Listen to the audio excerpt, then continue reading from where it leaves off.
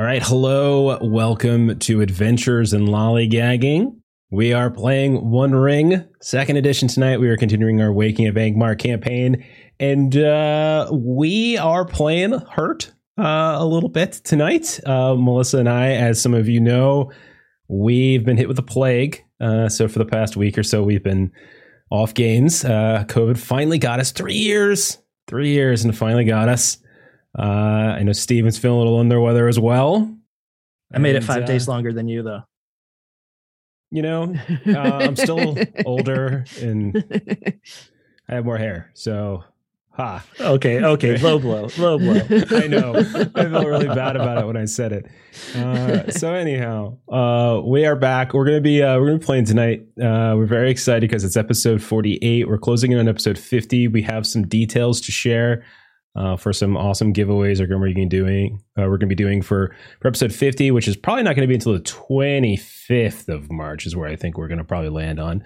But we're going to start plugging some of that. We're going to get our good friends Norris Friends are going to help out. We got some folks over at Free Leaguers giving us some goodies that we can give away for One Ring stuff. So we're going to have all sorts of wonderful things popping up over by the end of March when it comes to episode 50.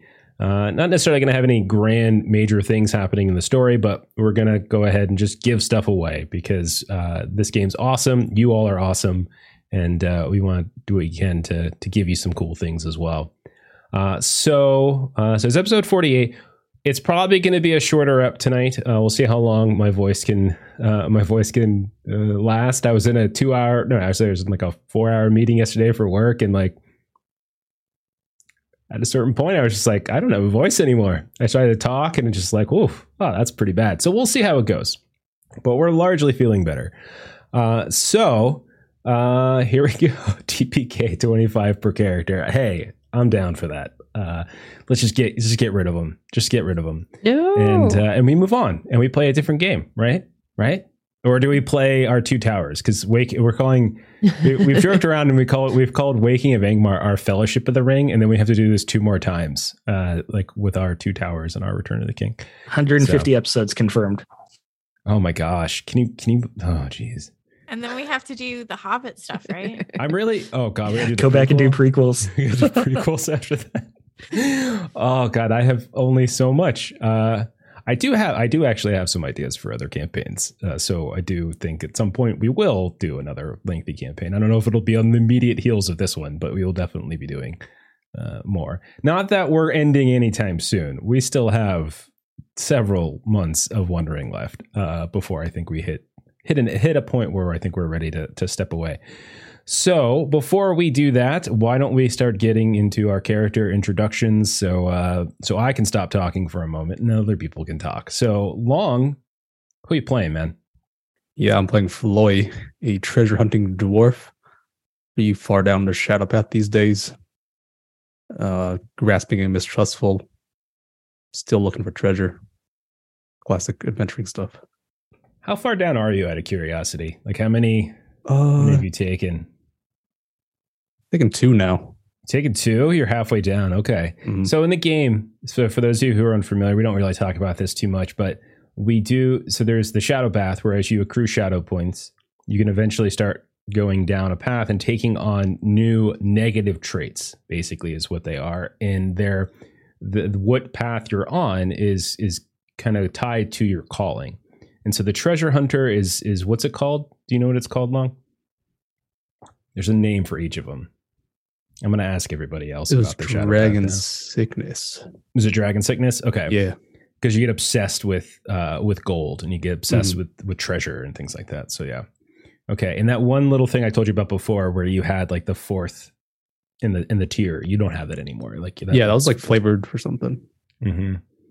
There are reasons that might come to light at some point about why that was. Mm-hmm. Okay. Very nice. Thank you. Next up, Ashley, tell us about Gilly Kettlegrass. I'm playing Gilly Kettlegrass. She's a Bree-blooded hobbit. She's a scholar. Her shadow path is Lure of Secrets. And she hasn't gone down it at all. But she does have 3 shadow scars remaining. She did get rid of one last Yule. And yeah, that's kind of where we're at. She's still hearing this like creepy crackling noise ever since we were up in Ingmar. And it's really starting to haunt her again. Yeah, that's definitely a thing. A little PTSD, I guess, for Gilly, but also maybe something more. Is it really happening, or is it Gilly just sort of just hearing it? That's the kind of the question right now. Okay. What is that stuff within your earrings? Tinnitus. Tinnitus. Yeah, she's just got tinnitus.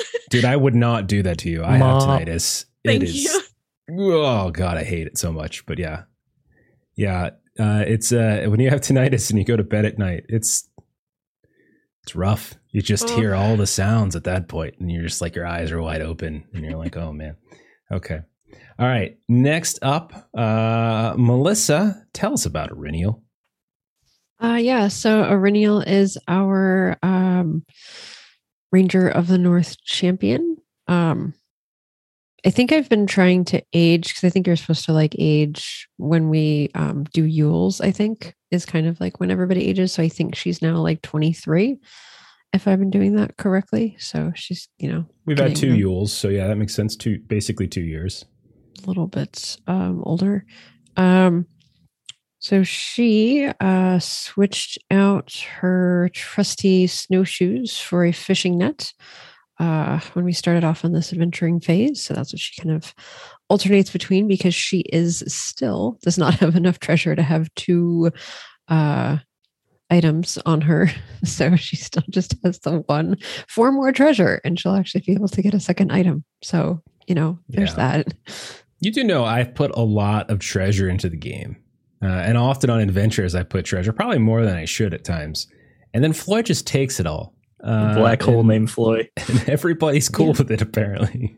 So and I still take some, but and then I also switched out my sword. I now have a no Zagar Sword of Spirits. It's fun watching Melissa try to pronounce things I write on handouts for her. It's really good. Okay. Yeah. You give us like phonetics. So. I do. Oh, I didn't even have it open. I was just looking at the. I spoil. So I put out these items up on Foundry for like the magical items, and if it has a name that isn't clear, like I try to give the pronunciation, or at least how I'm going to be pronouncing it, so that we have consistency. And usually, like there's like a touch, like have a little history blurb and all that kind of stuff. Most of them really enjoy it. Steven gives it away to random NPCs. So. Guilty as charged. It's true. But then like a year later, you'll make another character who will get that item back. So it's all good. And I'll still give it away. I just got to find the right person. You just got to find the right. I'm surprised you didn't give it to your rural Gilly friend when you were wandering through the should have. Yeah. Oh, you your totally should have. That would have been great. Oh, too bad. All right. Go ahead and tell us about Daggett too while you're at it. Daggett, son of Snook, is a dwarven captain. He's got an unruly beard, wild hair, a crooked nose that was broken a few sessions ago. And he is wielding a new axe called Block Fang, something like that. Block Fang, that sounds about right. He got that from Lottie. Such a troll. I'm the newest member of the Fellowship, but still the oldest, and I have gone down my shadow path, unlike Gilly. Which one's yours as the captain? Lure of Power. Lure of Power. Okay. Yeah, so I'll be resentful, arrogant, overconfident, and then tyrannical. So y'all better start doing what I say. All that checks out, I think. That's perfect. I don't think that's going to go very well. The newbies, not with Aurinial, that's for sure. Tyrannical, that is not going to go over well. Well, if we learned anything, Daggett might want to be tyrannical and take control, but if the travel that we were just on last couple episodes is any indication, this son of a bitch should not be in charge of anything, because dear God, you were failing travel rolls left and right. All right. Shall we do this? You ready? Let's do it. All right. So you're headed to Tharbad. That's ultimately where we're headed. You're hoping to recruit Thorvum and Thievi, your old dwarven friends that you first worked with when you went up to Angmar, actually. They were kind of from that dwarven colony south by the Dunlands who were tracking Rotag. and Rotag being one of the big early bosses of our campaign, what ended up being an Olag High. And you all allied up with them, you met up with them in Angmar, and you worked together to take down Rotag. You went your separate ways, however.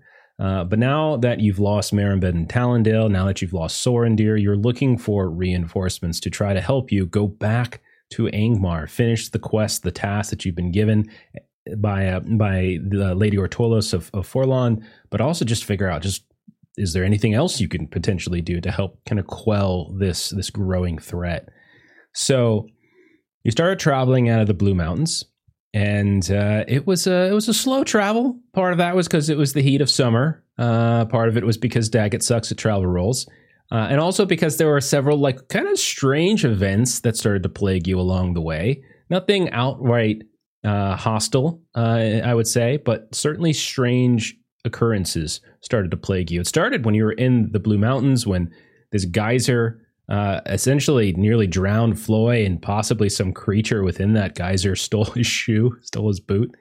Later, you found this mystery at an isolated farmhouse east of the Blue Mountains. It was a human farm. It was well kept, well managed. It looked like it was the upkeep was recent, but for some reason it was missing its occupants.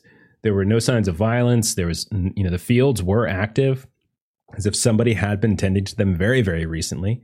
You did find a couple sickly goats in the barn, and also a strange grave dug beneath the floorboards.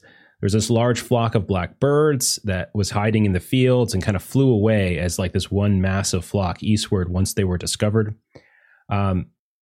Most of the stay here was fine. However, overnight, Auriniel disappeared.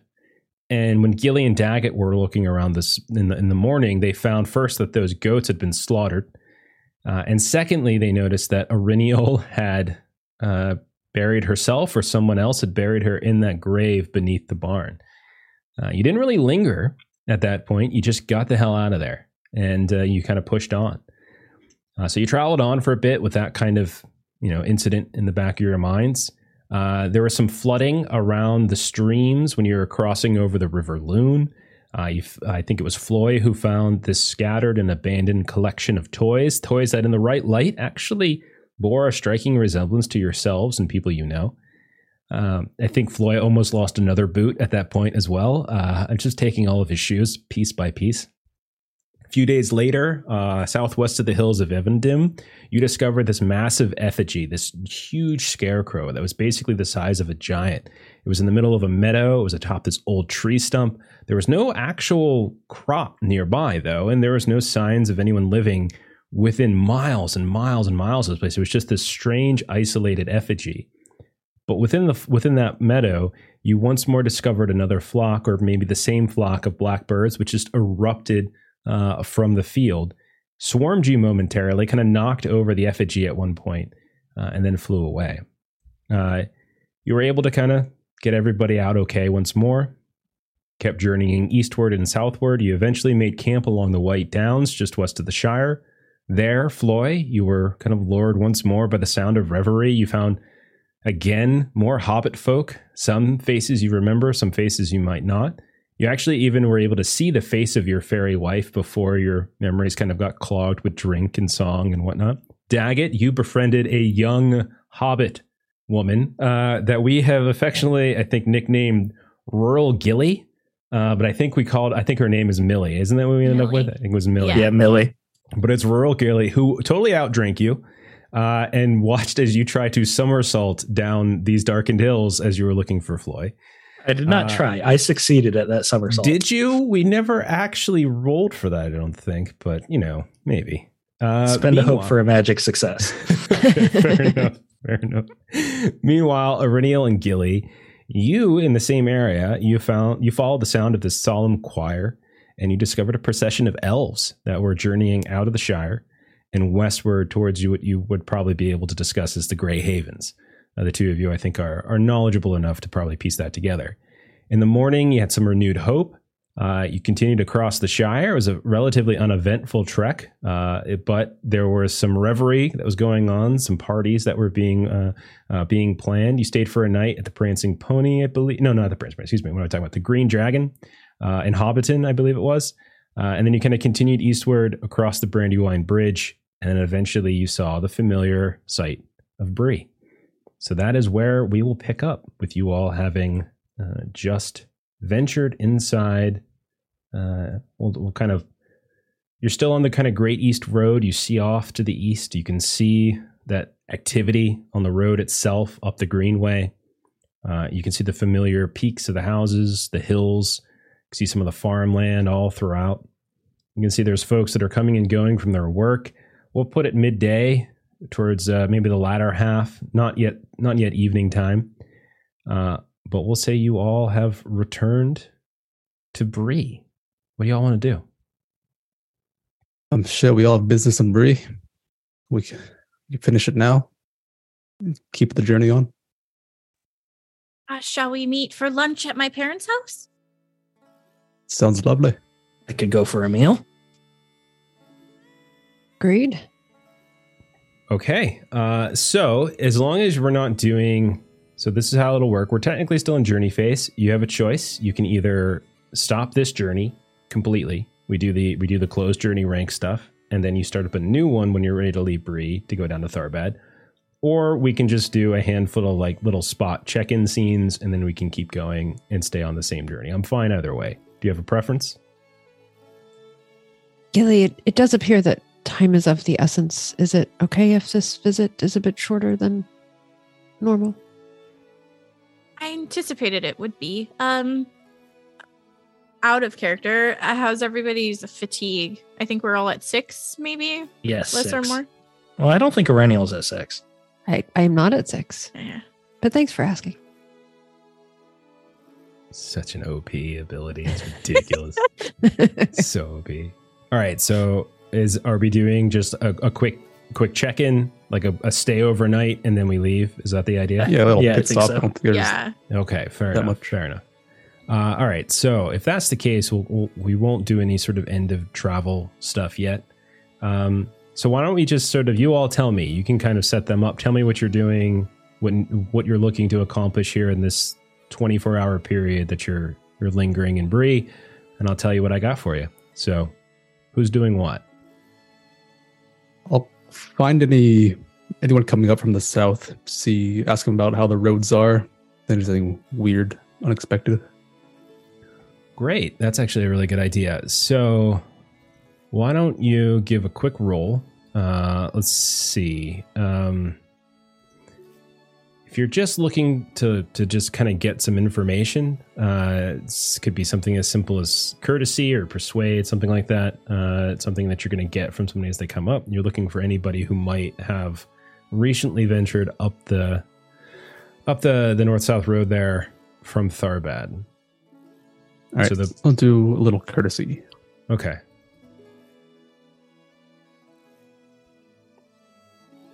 Unfortunately, I failed. Okay. You're still going to find some. It's just a question of how much info you might get. So we'll say you find people who refer, I mean, like so we'll say maybe you go over to the dwarf house and Bree, which is a place that has been referenced a few times, and you probably have stayed there, I would say, at a certain point. I treat it almost like a little embassy type place where dwarves might come and go. And not only that, but where certain people you've met along the way have probably stopped. There's a couple different folks who come in and out. But the actual proprietor of the dwarf house is Lukey, is his name.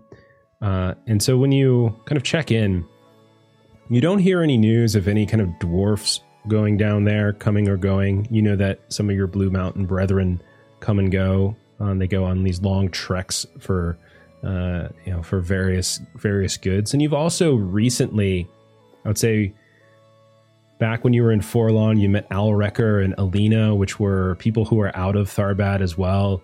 Maybe even inquire about them directly. You don't get anything like that. You do hear, however, that there hasn't been trouble out of the ordinary, banditry here and there, but usually nowhere within a day or two of Tharbad.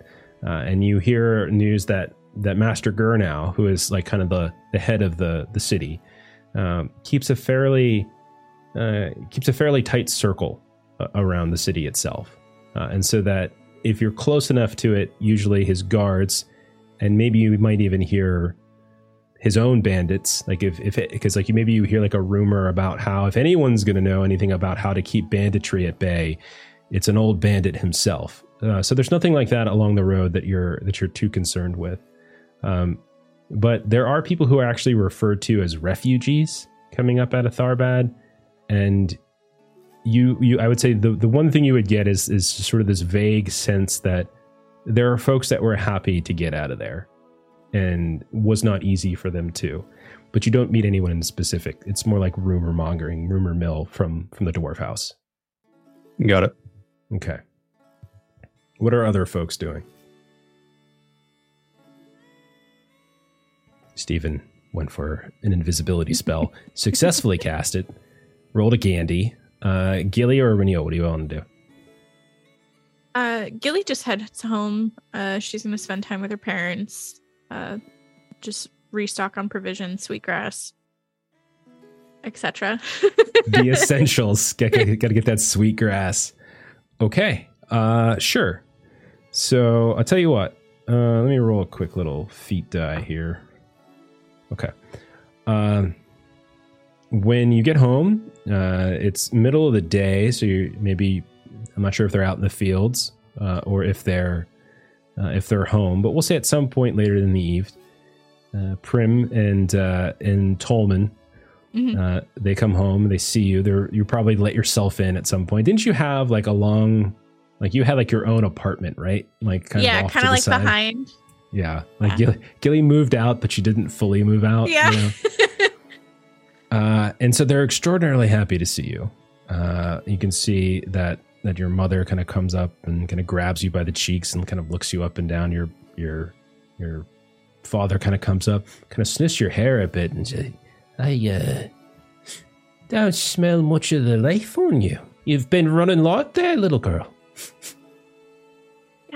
We had to use it to help get us out of a sticky situation. So unfortunately, I haven't had any.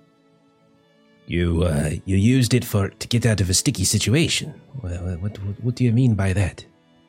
And Gilly's never really shied away from telling her parents like what's happened. So she goes into the whole tale of like the bear beast and how she used him to. Stop it. No more. I can't hear anymore. And you see him just kind of collapse onto a couch or a chair. Gilly, my dear. How could you? How could you waste such wonderful leaf? There's so many other things you could have burned instead of the sweetgrass. But the smell was what we really needed, and that was the best. Well, you can't deny it. Were you trying to temper the anger of the beast with the wonderful smell and effects of the grass? Is that what you're doing? Yeah. I suppose there's some wisdom to that, but Dad, it worked. Did it? Oh, I suppose we'll never know. Oh, it just breaks my heart to think of all of that wasted. Well, haven't had a very good crop, mind you. It's been very dry this summer. Haven't got much in the way of rains. I worry that we're not going to have as much as usual. Probably going to have to tighten our belts through the winter. That's fair. And then Gilly has gotten some treasure and stuff that she's had, so she gives that to her parents. Oh, God, my good. Where are you finding these things? Oh, this is too much, girl. What are you doing? No, this is much too. And they're both kind of like very the classic. No, we can't. Yeah. This is what you did. This is yours. These are your treasures. We don't have any need for these. And Gilly does the whole thing, when your friend's like, oh, don't give me gas money, and you hide it in their car somewhere so they can find it later. Throughout the day, Gilly's just hiding this around the house and everything. Just thinking he's got to go check his car. Yeah, right. I'm like, is that a thing? Should I have been? I do that. I've never done that in my life, but now that I'm wondering, I'm like, man, when I sold my last car, there's probably like $100 worth of gas money. Oh goodness. Your mother will talk to you as well. Well, darling, I've got some worrisome news and some humorous news. Which one would you rather hear?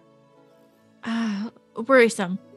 Well, I was speaking with Alcott the other day, and it seems your lumberjack friend, your Elise, she's come down with something. She was attacked. She was up there in the Chetwood. She was keeping an eye on your ranger friend Ireneo's home, and well, something assaulted her in the middle of the night. She took a terrible wound, and she's been bedridden now for a fortnight, it seems. Alcott can't make heads or tails of the wound. Doesn't know what to do at all.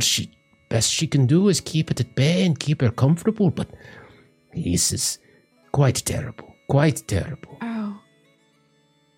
We've spoken with some of the dwarves in the dwarf house, but the dwarves don't know a thing at all about proper healing. We thought about maybe sending a messenger out west, across the Shire to one of the elvish communities, but no one really knows who to talk to. Oh, I'll have to go see it myself. Well, she's over at the Sweet Roots, as you might expect. Alcott's been, well, for the first week, kind of kept her strapped down so she wouldn't go walking away, but now she's so sick herself that she can't go doing that. Oh, that's terrible. It is. It's quite terrible. She's just a good woman, that Elise Briarcleave. Always chickening on us, always asking about you and your friends and your adventures and doing this and that and the other. You know, she's been on alone her whole life here. You know, no husband, no family. It'd be such a shame if anything happened to her.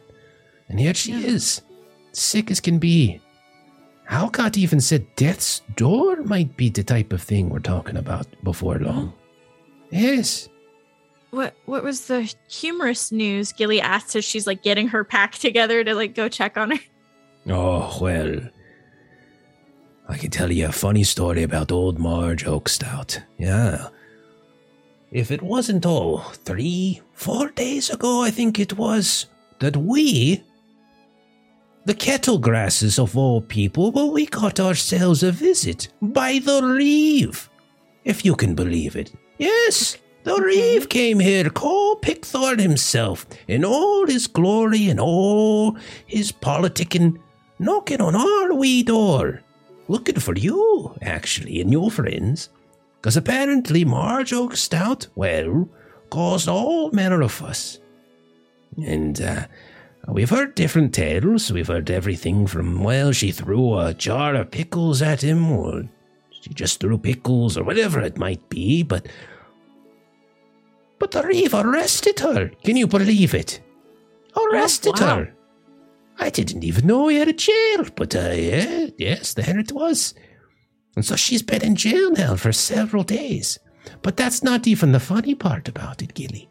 You see, when he came looking for you, he was looking for you because he can't get her to leave. Oh, no. She just won't go. Like I said, he doesn't have a proper jail, so he's been keeping her locked up in one of the bedrooms in the Reeves house, and now she just won't go away.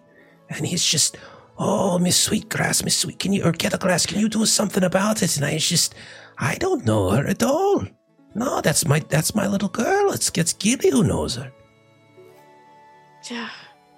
And I'll have to tell my friends about this. Do you mind if they come over for dinner after I go check in? Of course we don't mind. What kind of question is that, you young bat? Yes. This is what happens when you don't smoke enough. Your brain's all fuddled in the wrong sorts of ways. That's true. But that poor Reeve, oh goodness, I've never seen a man so beside himself. his hair all ruffled up. Looks like he hasn't slept for weeks. For weeks. I don't know what she's doing to him, but I'll tell you. Oh, I think he's at wit's end, is what he's at. I can imagine. Well, anyhow, off with you. Give my best to Alcott. Love and kisses. Of course. And Gilly gives her mom a big old hug before she, bounds out the house. Oh, we'll see you later. I don't know. I don't want to let go of you. Now, go, girl. Take care of your business. All right. Arinial or Daggett, are you guys doing anything? So I feel like Arinial would have gone straight to Marge's house, and so would have gone over and just would be opening the gate, knocking on the door. Okay. So if you do that, at a certain point, as you're knocking on the door, the creak of the gate, all that kind of stuff happening, you hear the sound of another gate open next door, or we'll say across the street, and you see that kind of a large woman. You'd probably put her shy of Marge Oakstout's age, but I would say you might know her, or at least know her name. Mrs. Kemble is her name. And when she comes out, she's, I don't know who you're looking for there, sweetie, but she's not in anymore. We're going to be selling the house pretty soon if she doesn't return. But no, she was arrested. Yeah, proper criminal she is. Miss Marge always has quite a sharp tongue on her. Are you telling me someone actually arrested her for that this time?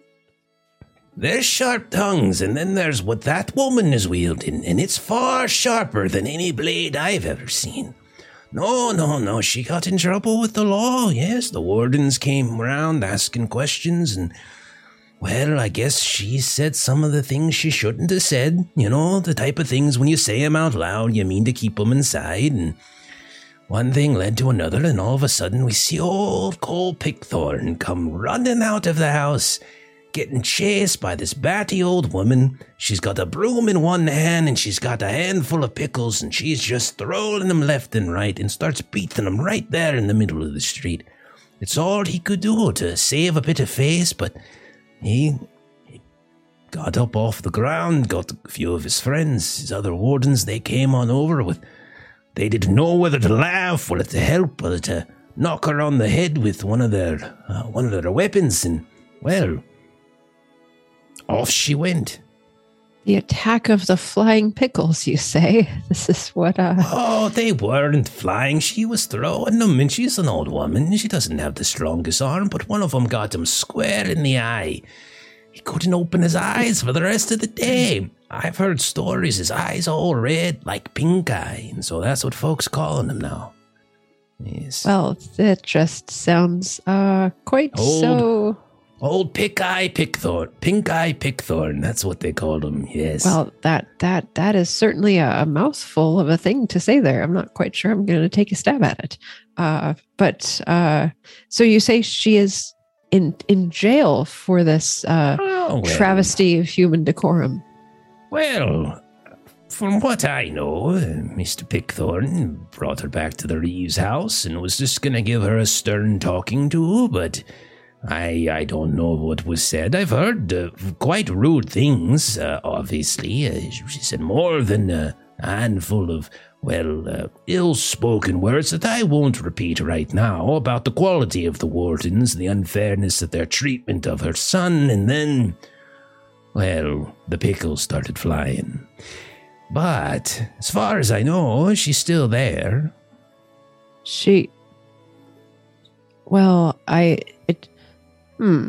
It does appear that I should visit her. She and I aren't on the best of terms, of course, but... And you were going to sell the house? Well, we weren't going to sell the house. I have no claim to it, but someone within the city will, with her boy being, he's ostracized himself, a criminal in his own right, and now the mother too. Usually doesn't work in that order, but yet here we are. Yeah, I don't believe that that's quite telling the whole story. I don't know that I want to get into all of that nonsense in the story that you all tell about Hollis there, but I don't tell any stories. Watch your tongue there, young lady. I haven't said a sour word on the boy my whole life. I'm just spouting facts is all. He's a criminal. He's not allowed back in Bree, and that's that. Understood. And Iridiel's just going to sort of... for your tone. I have ensured each time I come into town that I do some chores for Miss Marge, as I did each time I'm here, and I will go. Have you seen her at the Reeves?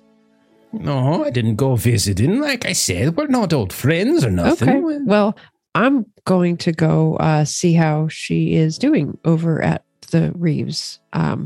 Thank you for the information and your time.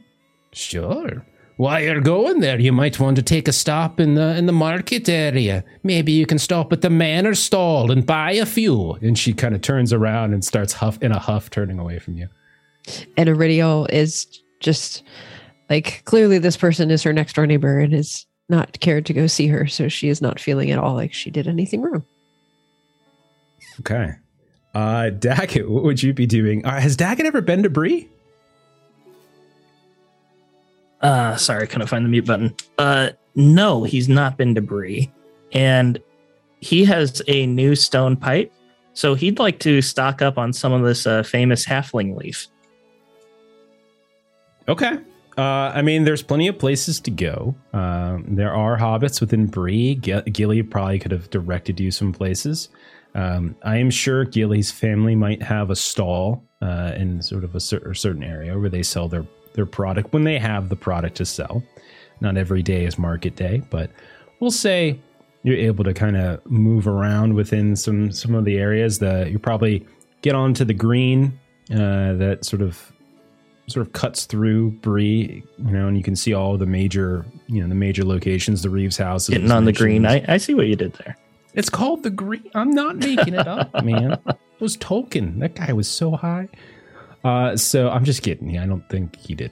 But yeah, you would have no problem, I would say, in terms of kind of getting that out. Is there anything you're doing while you're kind of moving around town and all that kind of stuff? No, this is my first time in Bree, so I would just kind of like take the lazy way around everywhere just to see what a real halfling human town looks like. It's very rare for me to see a settlement that's not dwarven. So the green itself is basically this wide grassy field that's essentially at the center of the town. It's on the western side of the East Road. And there's this famed inn that you maybe have heard stories about before that is right there, the Prancing Pony.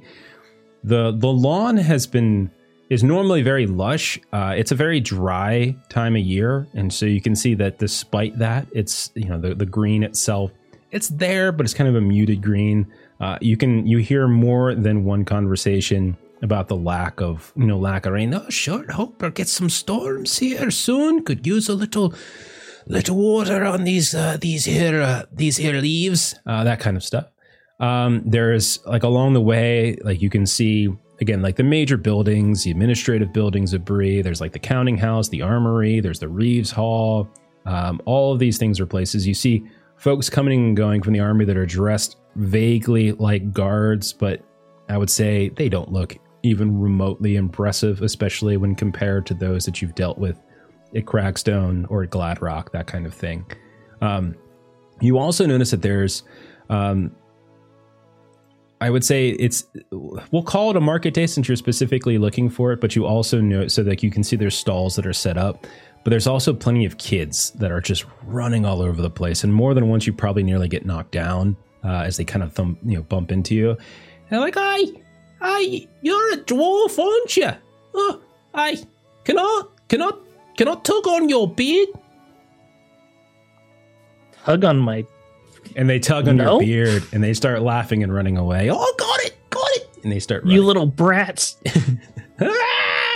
and they continue to run away and and they dart between other people that are standing on the market stall. And you call out, "You little brats!" And you can see a woman looks over to, "Who you calling a brat, Mr. Dwarf?" Those ruffians that just ran away. Those ruffians? Those ruffians are 6 and 7 years old. They're menaces. I would expect a dwarf to be made of sturdier stuff, I would. I just scowl and turn away. How dare she? Okay. You start wandering. "Oh, now he's wandering away. Oh, afraid of a big..." And everyone just kind of starts sort of cackling, laughing. It's not like crazy. It lasts maybe 30 seconds and then, it's gone. Bright red. Okay. All right. So we'll say you guys have spent some time. Daggett, you're wandering around the green. Floy, you've spent some time at the dwarf house. Arinu, you went to Marg Oak Stouts. And Gilly, you went to your mother. What else are you guys doing? After we regrouped, did we want to check on the cabin? So I think Gilly was going to follow up with Sweet Root. Okay. Were you going to do that on your own, or are you going to wait to meet everybody and then go? She probably just did that on her own. Okay. Yeah. So we'll resolve that. Aurinial, you're going to go check in on Marge at the Reeves house. Were you going to do that on your own, or were you going to wait till after you met with others? Let's see. Sorry, I just had a thought that it would be really fun to go grab Daggett and just be like, "So this is what it means to really be part of the group." So Okay. So hazing. Aurinial's hazing him. I would say you probably we can say you easily happenstance run into each other because the Reeves house is along the green. Daggett's there wandering around. At a certain point, maybe Aurinial, you show up, you see his face is bright red. He looks a little flustered and frustrated. Very angry. And we'll say pick up there. So what now? What seems to be the issue, Mr. Daggett? Hobbit children are rotten to the core. Well, this is, I must say, you are the very first person who has ever made such a accusation. They tugged on my beard and ran away cackling. Well, they are children, are they not? You never pull on someone's beard. You never touch a dwarf's beard. Well, I suppose someday you might meet someone who you might want to touch your beard a certain way, but I suppose that hasn't happened yet for you. Aurinial, are you trying to court me right now? No, I most certainly am not. I'm just saying you haven't found someone who you might want to do that, and maybe. I mean, no offense, but you're a bit tall for me. It's nothing personal. Oh no, it's not. And she sort of takes a step back. I see this more as a platonic sort of fellowship. Yeah. See, what I was actually going to introduce you to is we have a friend of ours that we always make sure to say hello to anytime we're in Bree, and seeing as you are part of the platonic fellowship, as it were, this is part of what we do as a fellowship. So off we go. Fair enough. It's as long as they don't pull on my beard anymore. And I kind of tuck my beard in a little bit so it's out of reach. And Aurinial will sort of give the backstory of meeting Hollis and all of the chores with Marge that we've done before as we go over to the 3 Hobbit kids do a drive-by, yank on Daggett's beard and disappear down an alleyway. Hit him with Black Fang. Okay. All right, buddy. All right. So it's easy enough finding the Reeves house. It is very much a house, 2 stories. It is where also he lives. You can see that there are a couple of folks mingling on the outside of it, but You can say it doesn't look like they're waiting to go inside. You can see they're more just sort of whispering and looking inside and like looking and snickering from time to time. But if you go and you can see like not too far from here is the armory where the wardens kind of hang out as well. But you go and you kind of knock on the door and you hear a familiar sound from inside Urbaniel. Like after a few moments, just scream like, "You're gonna get that!" Like as loud as can be, Marg Oatstout's voice. I'm gonna have trouble doing Marg Oatstout's voice right now. I'm afraid to say, but you hear her voice like cackle, and then the door opens up, and you see Cole Pickthorn, who a person you probably have seen prior, but essentially head of the town, effectively. But you can see a man, decent age. You'd probably peg him maybe in his 40s or so. Slight receding hairline. You can see he's got that same kind of warden's get up on, but it's not armor as this is just, he's sort of got kind of a stately dress to him. You can tell his right eye is just as pink and red as can be. And it looks like he's been rubbing at something fierce. And his other eye is just like there's a big dark ring underneath it that suggests he probably hasn't slept in quite some time. And he says, "Yes, what is it? Can I help you? Is this an emergency?" I have to report a crime. No, he's... A crime. Okay, yes. Yes, Master Dwarf. What crime are we talking about? These children in the street are a menace. I've never been to a more wretched place in my life. They're all villains. I do apologize. We were actually here to visit Miss Marge, actually. Cool. Are you friends of hers? Please tell me you're friends of hers. I don't believe she would consider us friends, but we do generally stop by her house and do a few chores when we happen to be... chores, yes, yes. She's very fond of telling people what chores they need to complete, especially when she's the prisoner. And you hear her like cackle back. But he opens the door a little wider and lets you inside. I'm sorry about the children, Master Dwarf. I'll make sure we run them all out of town. Yes, right. Get right on that for you. I appreciate that. Thank you. You're welcome. And anything to get out of here. You don't need me. he's like wanting to leave. But when you go in, you see there is Marge Oakstout. There is a small room on the first floor where it seems is her cell. There's a bed inside. It just looks like a guest room. And she's just kind of laying in there, got a window shutter open. The summer sun is kind of coming through. She's got a kind of what looks like a book on her lap, but you're not, it's got a lot of pictures in it. You're not sure if she's capable of reading. And she looks up. You recognize you? You're, what's the name now? Aurelial. It's Aurelial. No, that's not it. Yes, my name is Aurelial. No, in fact, it is Aurelial. Yes. Else. Yes, Something, my name is Aurelial. Aurelial. G in it. The maybe. Ranger. No, that's Ranger. Hobbit friend. That's why I told you there was a G in it. Yes. This is my Ranger friend, Mr. Pickthorn. I think he stepped out, actually. He left. No, I'm still here. She won't let me leave. He's just sort of like resigned by the door, like looking out. Yes. This is my traveling Excellent. companion. I've given Marge. Mr. Pickthorn the full list of chores. Consult with him, the two of you together. I'm sure. Well, another dwarf. I've heard so much about you. The three of you then could probably knock out the list in a great little time. I'm a list for things to do here, a list for things to do back at your house, because I'm sure you're anxious to get back to your own home. I've told Mr. Pickthorn that I can't stay there by myself. I'm a wee old lady who is liable to suffer great violence and terrible things because my son is not allowed back in the city to keep an eye on me. And so since my son's not here, then there's really only one other thing that can be done.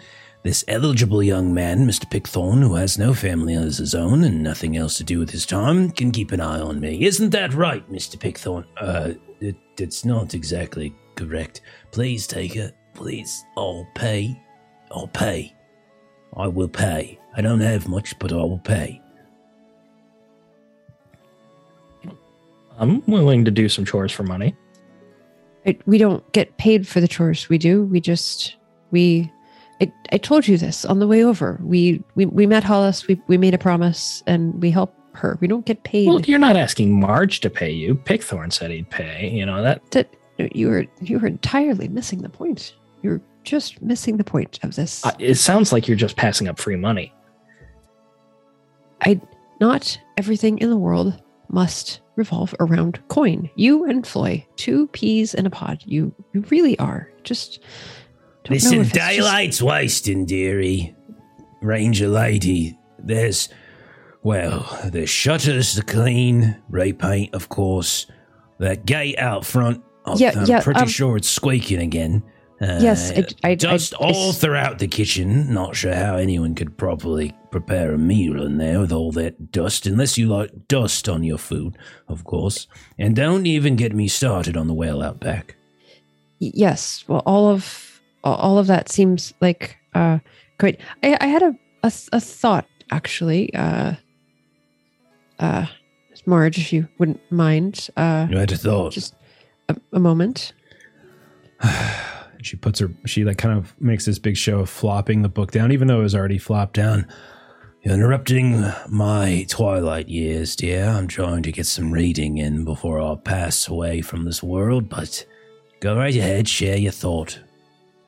You are, it's always refreshing to hear your worldview, Marge. I know it is, but can you get on with it, please? And so she will turn to Mr.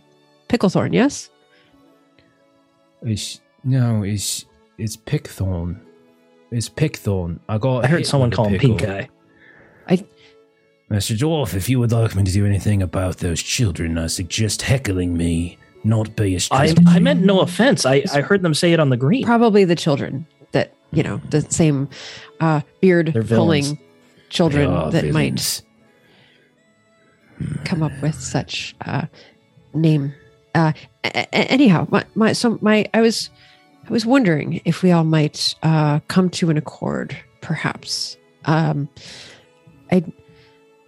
It's been, if I recall, and I've been here and there in the meantime, but it appears that it's been quite some time since the past transgressions of Mr. Hollis Oakstout. Just wondering if there might be a solution to this current problem we find ourselves in that might make everyone satisfied, perhaps. Do you see where I'm going with this, Mr. Pickthorn?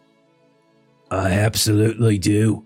I've sent 2 wardens out the past few days to search for him in the marshes, but they don't know the marshes, hide nor hair of it. They can't find him.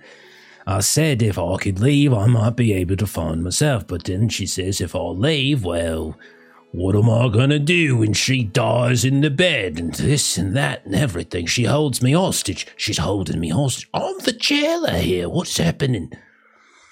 If you know how to get in touch with Mr. Oakstout, you can be free to tell him that he has served his penance, and he is once more welcome back within the walls of Bree.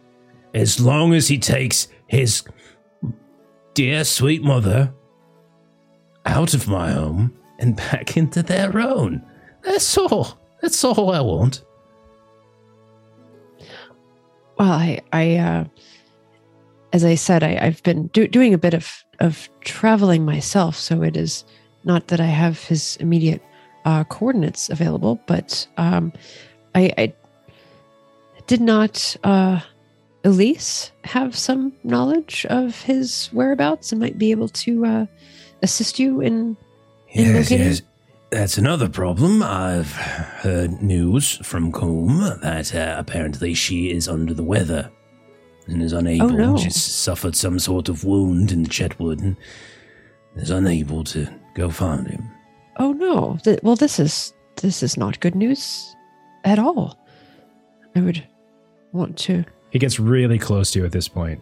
His one eye again. It's almost like a black eye with how dark and how much he hasn't slept, and the other is just bright pink. Madam, I will give you the key to the dang city if you get this lovely old woman out of my home, please. Yeah. Yes. If you can find Hollis, I would be forever grateful. We'll take the job. Thank you, Master Dwarf. Yes, he's right. We'll take the job. And he kind of puts a hand on both of your shoulders, and so he's kind of in this awkward angle, and he pulls you in both nice and close. Hurry. Awkwardly shuffle away from Aurelial because they don't want to be too close right now. Please hurry. Yes, we and Aurelial would like to not that we have to kind of play this all out, but wants to do some type of a healing check to try to help his pink eye. Oh yeah, sure. Go ahead. Just do a quick roll. That's fine. Floy, would you at some point have met up with Gilly? Was there something else you were going to do afterwards? Yeah, I probably would have headed over to the farm area and maybe seen Gilly. Okay. Travel. So maybe you'll catch Gilly as she's got her, her pouches and stuff. Maybe you've changed, you've cleaned up Gilly after speaking with your parents, and you're shuffling off, heading out in the direction of Alcott Sweetwood's home. And that's when you see Floy kind of running up. You can see the goats along the side, kind of like calling out to him, recognizing his scent and face. But yeah, we'll pick up with the two of you. You can kind of figure out where you want to go from here. You in a hurry, Gilly? Yeah, I have news that Elise is injured, possibly on death's door. That sounds terrible. She's at the Alcotts. I'll follow you. Okay, yeah. I'm curious what injured her to put her in the state if she was just in the Chetwood. Okay. So you head over to the Sweet Roots. Alcott is the healer of Coombe. So you guys are not actually in Bree right now. You're in sort of like the suburb, essentially. Aurelial, Daggett, you still are. You knock on the door, and you see the familiar face of Graham, who is, Pleasure to see the two of you again, Master Floy, Miss Gilly, Miss Kettlegrass. Your parents must be overjoyed to have you back in town. Yeah, it's so good to see them. And Master Floy, we've got a fresh batch of goat's milk in if you're willing to pony up a bit of corn for it. That sounds wonderful. Oh, wonderful. Excellent. I had a feeling you'd be back here again. Now, I must tell you that they are, in fact, from, try to look at her name. They're going to have a wonderful, extra delightful taste to them, as they are from the old books. But I will sell them to you, of course, but you cannot let old Meadow know that I sold them to you. Understand? I'll try not to bring it up. Okay, maybe just stay away from her farm. Yeah. Entirely. Remember, she did I'm happy to say- fetch you more. Yeah. Is Elise able to have visitors? Oh, God. Alcott's tending to her right now, switching out the bandages. Come back. Yeah, come back. Of course. Okay. And so, yeah, she brings you back into this sort of familiar room, and it's probably the same room where Talendil was tended to all those months and probably a year ago at this point, right? And you see there is the familiar face of Elise in Alcott, who seems to have just removed bandages from what looks to be a wound on Elise's side. You can tell immediately that Elise, middle-aged woman, if you recall, a hardy woman, very strong. She is quite pale, like very, very pale, noticeably so. There are like the sheets beneath her, which are kind of like this off-white, are darker than her skin currently. And when you come in, you can see her eyes kind of flicker open, but then quickly close as if the room itself is too bright. And you can tell that the windows have been covered in sheets so as not to let a lot of light in here. It's very dark in here. There's a small candle that you can see that Alcott is using to help kind of guide her instruction. But despite it being during the day, it's very, very dark in here. What do you want to do?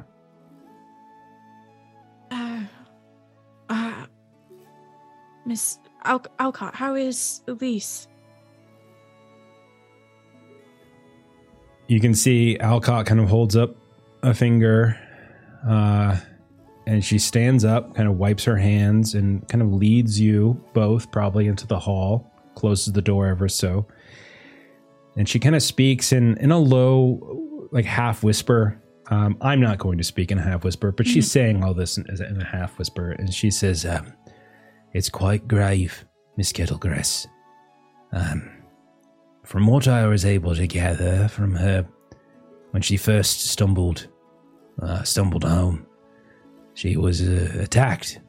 She was tending to your friends, Irenial, Talendale. Forgive me, I don't quite know whose cottages it is any longer, but she was tending to it as she promised your Irenial friend that she would.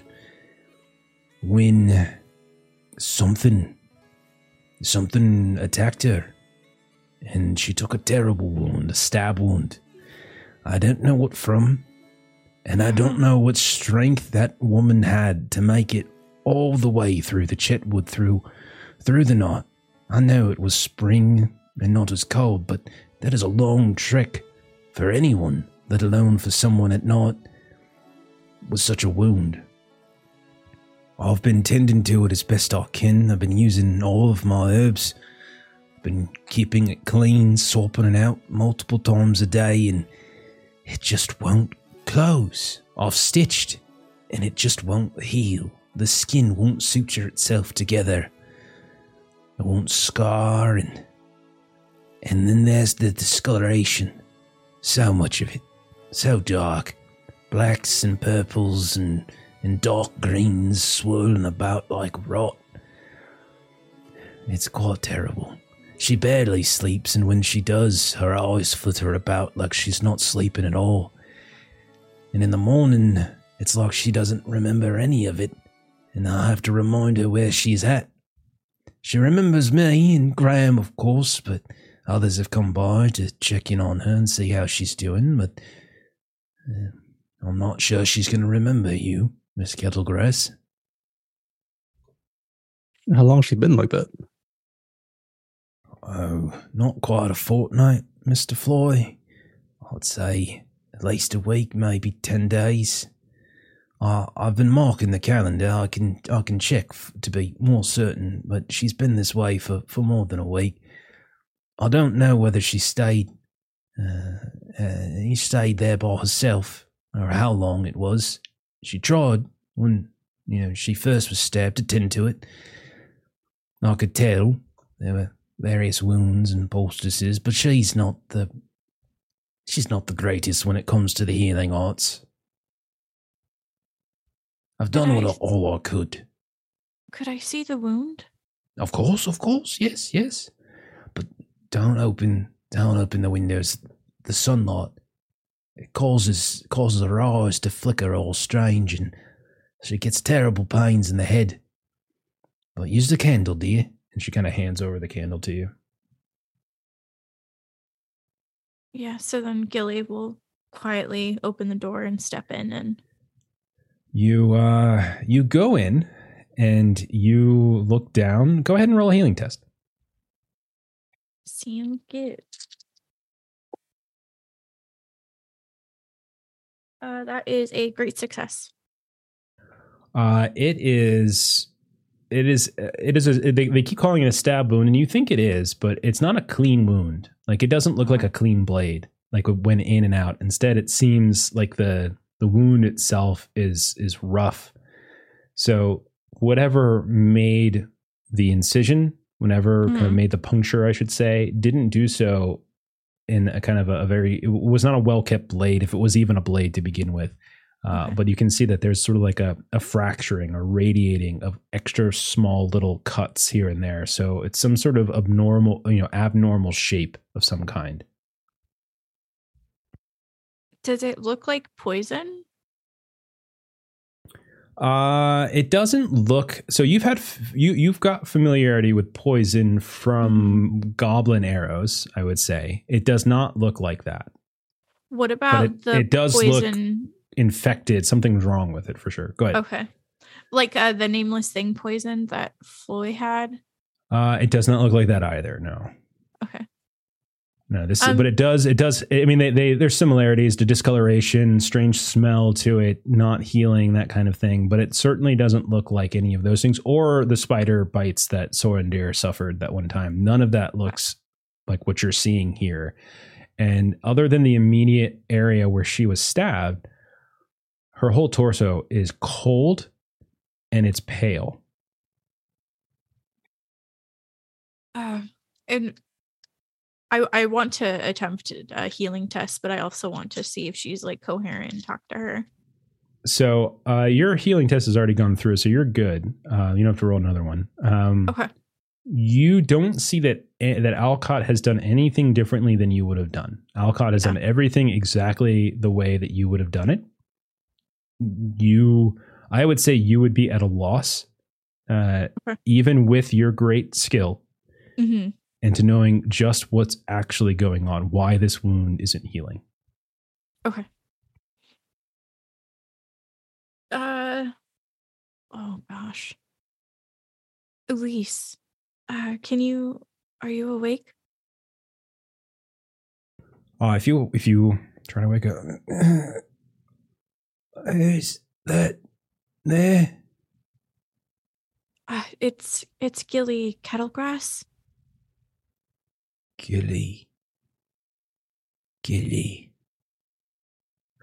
The Hobbit girl. Yeah. What did this to you? I was sleeping. Shadow moved and stabbed me. It was late and I was staying in the cottage and I heard a noise, strange noise, and I saw the shadow moving in the cottage. And then when I got up to look, I tried to light the lantern, and that's when I felt it just lunge out at me. And the cold metal right into my skin. And then away it went when I got the light on.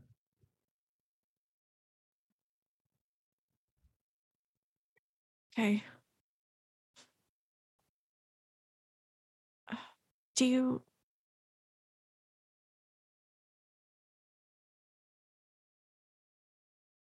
And Gilly's kind of like at a loss of what to say. Is there anything you need to be more comfortable? It's too bright. The flame. And she's like, with a very meek arm, kind of holding it up towards the candle. And Gilly will pinch it out. Better. Thank you.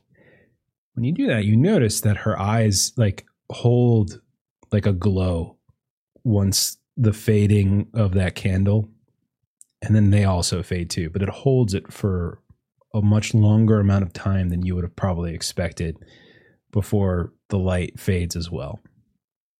Okay. Floy, are you doing anything throughout all this? I mean, you could say Graham and Alcott were like in the hall with you while Gilly was checking it. You can go in with Gilly. Was there anything you were doing? I probably wouldn't go in since I don't know too much about that. I'll just stay in the halls. Okay. All right. Anything else that you guys, either of you, would want to do right now for Elise? And again, Gilly, you passed your your heal test with flying colors. Like there's no issues with that at all. It's not a lack of, like, Alcott has done nothing you wouldn't have done. She's exceptional job. Everything's been clean, but it's just something about this wound specifically feels different, you know? I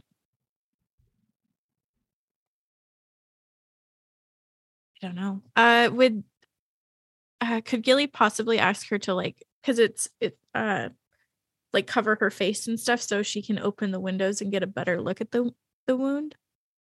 So Gilly slowly creeps over and No! puts a pillow over top of this woman's face. That's fine. Yeah. We can flavor that all out, but I'll say that, like, ultimately there's no extra check that you need to roll or anything like that. Like, we can play that out. You bring the light in, and you can again see maybe the one thing that you would catch more than others is that her skin, especially around the wound and radiating out from it, is almost translucent in some ways. Okay.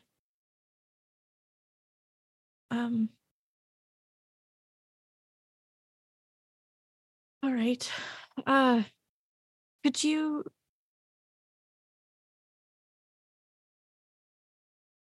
let us know anything about Hollis? You ask Elise this? Yeah, just because Gilly's making, like, bedside talk to keep sure. her, like, occupied while she's doing the inspection. He's fine. Last I spoke, it's been a month, maybe. The dogs are good. There was a troll sighting on now, he said. I thought I heard something. He said on the edge of the Chetwood troll moving. And there were carcasses. Lots of them. Yeah. Just mangled. Not properly dressed. Someone's collecting antlers. He was going to poke around and get back to me, but then this happened. Okay. And then Gilly just quietly, like, finishes wrapping the wound, packs it as necessary, and then steps out to Okay. find Floyd and Alcott. Sure. And so you guys are all out there, no problem. All right. So we'll say then it's evening. It's probably late afternoon, I'll say at this point. You guys have been moving about, doing some things. We'll kick back over to Daggett and Riniel momentarily. What would the two of you be doing?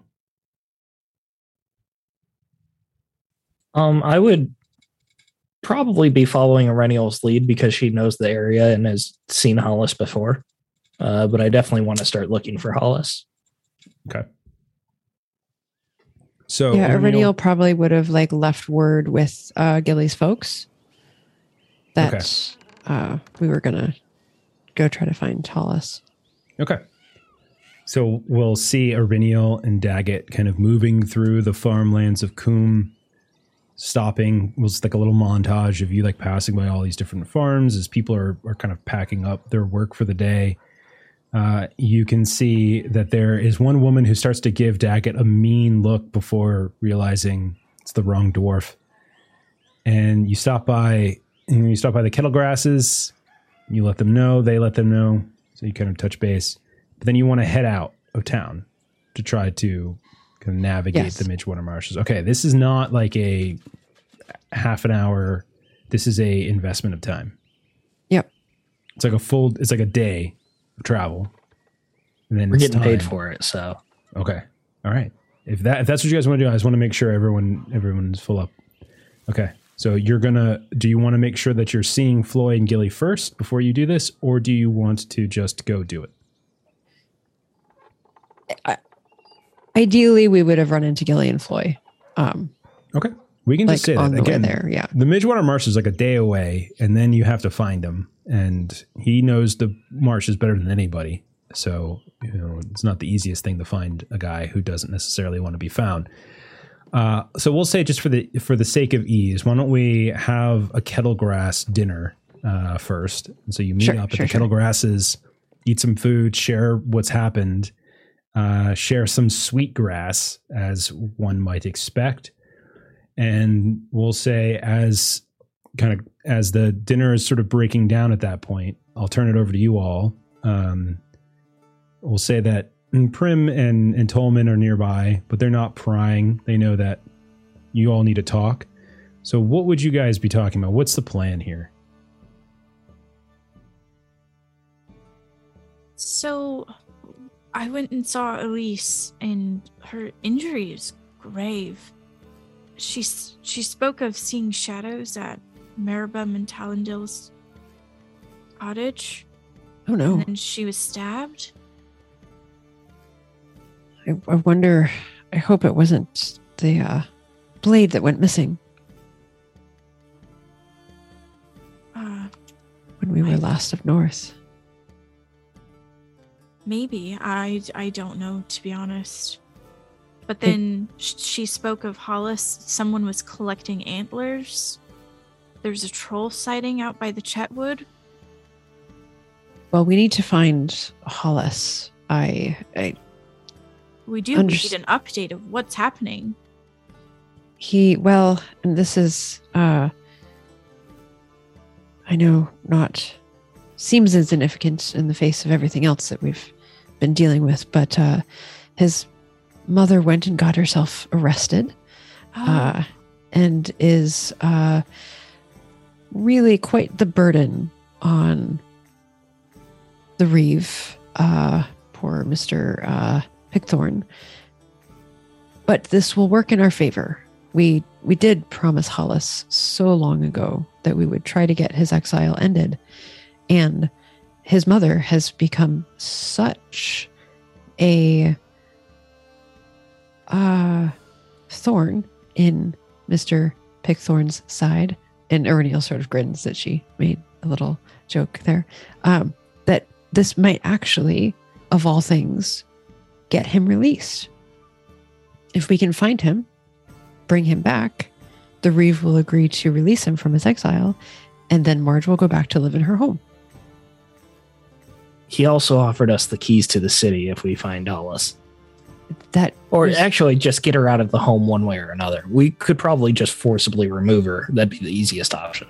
He's quite desperate. In fact, she, you all have met her. She is quite the personality, but this is actually an upside too. That is good news. Hollis can come back into town. Indeed. And we'll spend a day's journey going out to the marshes and the woods. It will be. Do we think it's worth it? I think so. We could find out what put Elise in this condition. True. He would. Yeah. Hollis would have information that might help her healing. I don't know how to heal her. I tried to heal poor Mr. Pickthorn earlier, Gilly, doing as you had shown me, and I made the poor man's pink eye much worse. It was pink. It's now more of a purple. I tried. I didn't do so well. No. She also called him Picklethorn. Yes, there's yes. And this one apparently doesn't like Bree Hobbit children. Gilly, can you believe that? They were pulling on his beard and he was quite offended and told the Reeve they should all be arrested. Can you believe that? Are you sure that they were Hobbit children and they weren't the human children? I wasn't there. I only heard the story. Hobbit children are villains. I'll have you know that that's false. Huh, Mom? I was a delight. You look over towards her and she... You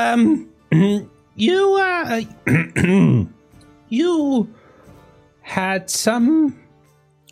It took a while to possibly get you house broken, to be honest. There, sweet Gilly, you're old enough to hear this. The dwarf has it right. You were a bit of a menace, I got to say. Gilly, you were a terror. Yeah. She quite like the dwarfs too, strangely enough. Every time we take her onto the green, we Mom! had to pull her away. Don't. And This is Iridial irrelevant. is just going to sort of just kind of chuckle and just say, "Oh, Miss Kettlegrass, that hasn't exactly changed." Well, that's what I hear, and your father and I are wondering if it's time to find a nice young Bree hobbit for Miss Gilly to settle down with here, and these. We found so many drawings of dwarves in your bedroom there, Gilly, when you Mom. were cleaning it out. So, and Iridial just is not thrilled with this at all, but Iridial would sort of look over to Daggett and just say, "Well, I suppose it wasn't just your sensitive feelings today, I guess." Sensitive? They pulled on my beard.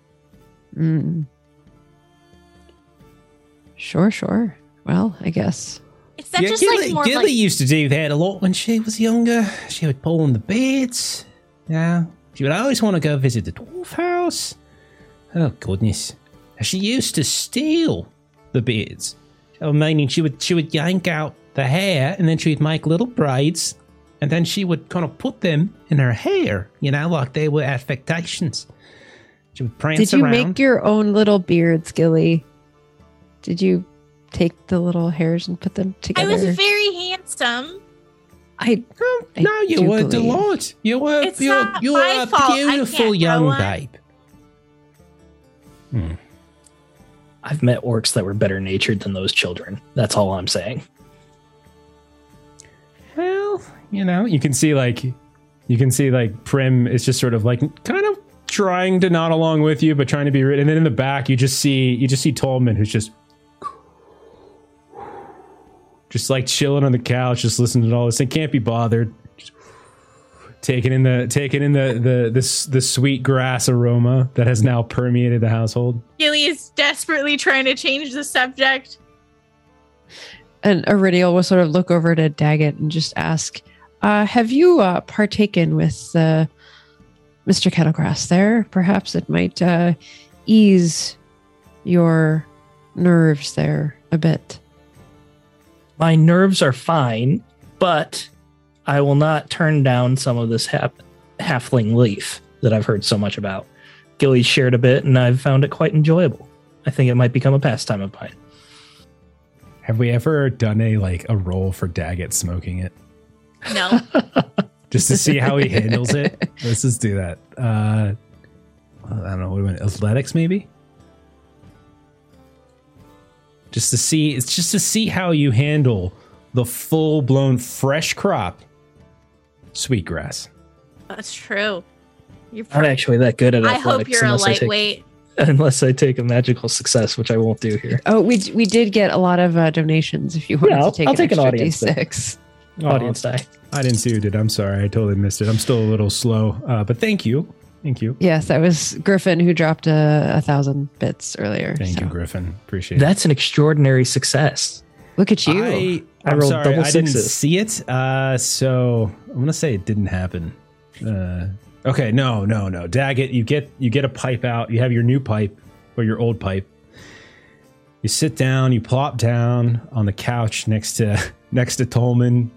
Kind of looks over at you and he's like, Oh, hey there, Mr. Dwarf. You ever try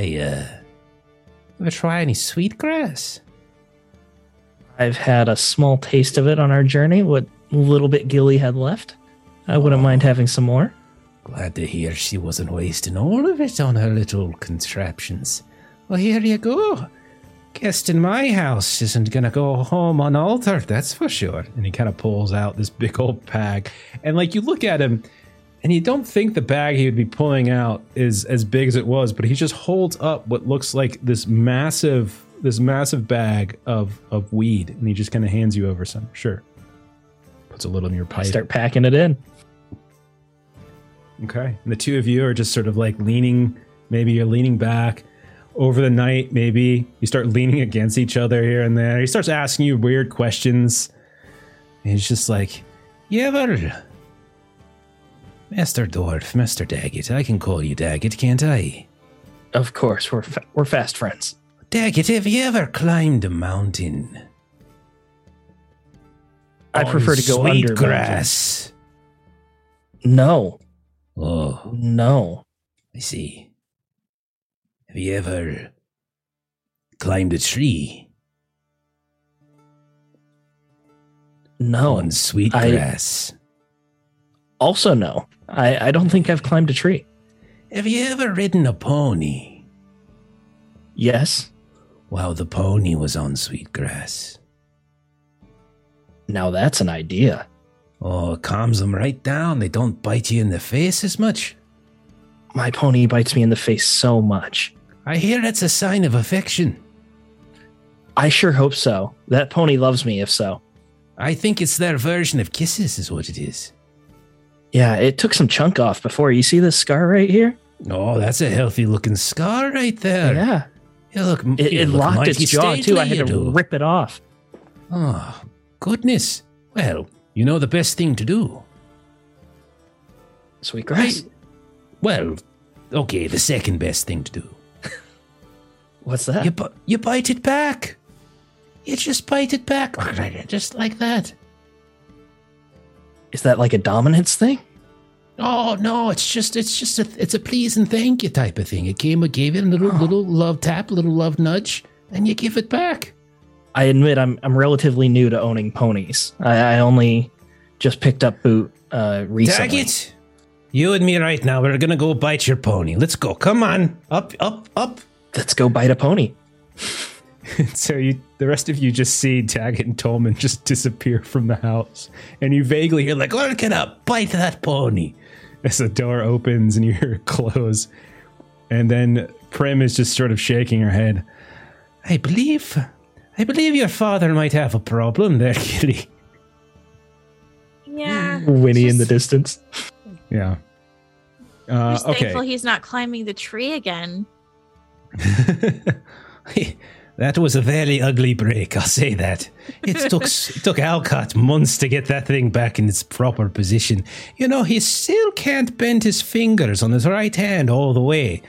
Oh, what possibly convinced the man he could fly off a tree? Oh, goodness. Sweetgrass. Sweet grass. So we'll say the night continues. You sleep.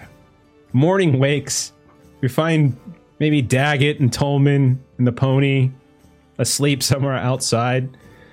Random bites on the pony's face and on Daggett's face. But you guys wake up. What do you want to do? So what's your plan? I threw something in front of you. The question is, do you want to tackle this, or do you have more pressing matters to attend to? What do you want to do? I'm assuming if we Daggett's go not to the on a woods or the timer. marshes, it'd still break the current journey. We don't necessarily have to do that. I would probably, I mean, if you want to, like, there's really, like, there's nothing wrong with necessarily breaking the journey other than the fact that we convert, like, the travel and whatever. But, like, we can go ahead and leave it. Like, generally speaking, I think rules of the game, like, when you're taking extended scenes, it breaks the travel, but there's really no reason for it not to. So there's no reason, but it's just a question of, it's more of a timing thing for me. Like, are you guys lingering for another day or two here, which is how long this might take? Or do you want to push on? In that I'm case, okay doing it. Yeah, I'm also willing to spend some time here. Yeah, at least his injury has us, at least Gilly definitely concerned. Okay, so what we'll say is, let's treat this like a skill endeavor to find Hollis, because that's what you want to do, right? You want to go find Hollis. Yes, we do. Okay, let's treat this like a skill endeavor. It's not going to be too difficult. We're just going to make it a difficulty of 6. There's no time limit on this, but the longer it takes you, the longer it takes you. And so it's really just like more time. So eventually you'll find him. It's just a question of whether you find him quickly within a day, or whether it takes 2 days or a week or whatever. So we'll say you pack up, you get a handful of basic supplies. You don't necessarily have to bring your ponies for this, but you take the route eastward out of town until you find kind of a turnoff that kind of goes towards the Midgewater Marshes on the north-hand side. We won't do a full travel roll for this, but let's say we move into the swamp. You all tell me then who's taking the lead and how are you contributing to the skill endeavor to locate Hollis? I would say Aurelial will start. Just trying to go off of the information that we had heard about, because I believe, and now I'm not remembering if it was east or west, but I thought it was, there were trolls, I thought, to the west, and then there were some scattering of some bodies and antlers and whatnot. There's the Chetwood, and then there's the Midgewater Marshes, and they kind of abut against one another. The eastern side of the Chetwood and the western side of the Midgewater, and so eventually they kind of like spread over top of one another. So I'm kind of following the instructions that the stories that we had heard about what he had been looking into with like the trolls and whatnot. What do you? So you're looking for? So yeah, he heard you heard stories of there being like carcasses and stuff along the edge, mangled, antlers kind of wrenched. Go ahead. So what do you want to roll? We can do. I'm thinking Explorer. Explorer's fine. Yeah, let's do that. I'm going to give it a whirl. It's not one of my best, but I'm going to try, and I'm going to take a audience D6. And wow, I have rolled so many ones. So many ones. And a Sauron for bookkeeping purposes there. Let me... so that's 1, 2, 3, 4. Yeah, that's a fail. You so you will say maybe ones, maybe you start in the Chetwood and you just sort of work your way east. You start venturing northward a bit along the line. You're looking for any signs of like carcasses that have been splayed out or left behind, kills maybe of wolves or other creatures that might populate either the Chetwood or the marshes themselves, because there are animals, wild animals in both of these places. And although you might find like a dead bird or something here or there, there's nothing that stands out in the way that it was described to the group, which is just found this array of them. And you're unable. And I'll say, a good half a day passes with Aurelial trying to kind of lead you all, like staying really, really close to the Chetwood. You're still seeing those larger trees. You don't really have the sogginess under your feet. At a certain point, you ventured so far north that like you could keep going, but you're getting further and further and further away from town. But you could keep going north, and maybe it's further north, but you couldn't find anything that resembles, a graveyard of deer or anything like that. I don't know what this mess was that they were talking about, but I certainly don't know what it was. I don't know. I need to rest my eyes. Who would like to try and pick up where Aurelial was incapable of finding anything? Yeah, I can take over. I think there's like cabins or something that were out here. You know that or at least had one. Talendale and so there's a couple. We've populated Chet with a few things. There's Talendale and Marimben's cabin, which is the north side of the Chetwood. Aurelial stayed there for a time. The tree bough fell through it, or bow fell through it, and then Elise was going to repair it. Elise also has her own lean-to cabin, but that's further south. So yeah, there's some cabins there you could potentially go to. Yeah. Yeah, let's try to hit up the cabin, see if there's anything lingering. All right. Do you want to go to the one where she was stabbed, which is Aurelial's, Talendale's, Marimben's, or do you just want to go to where Elise lives? Let's go to the stab site. Okay. You can roll and explore for that, and you can take favorite on it since it's a familiar location. So you're going to be able to find your way there. It's just a question of can you get there quickly. Favored is a pass. Okay. So yeah, you move through the Chetwood, beautiful greenery, but it's dry. Everything's very dry. But you're able to hear, you hear the sounds of things in the trees here and there, the distant sound of a wolf maybe howling or a fox or something like that scurrying. underneath some overbrush.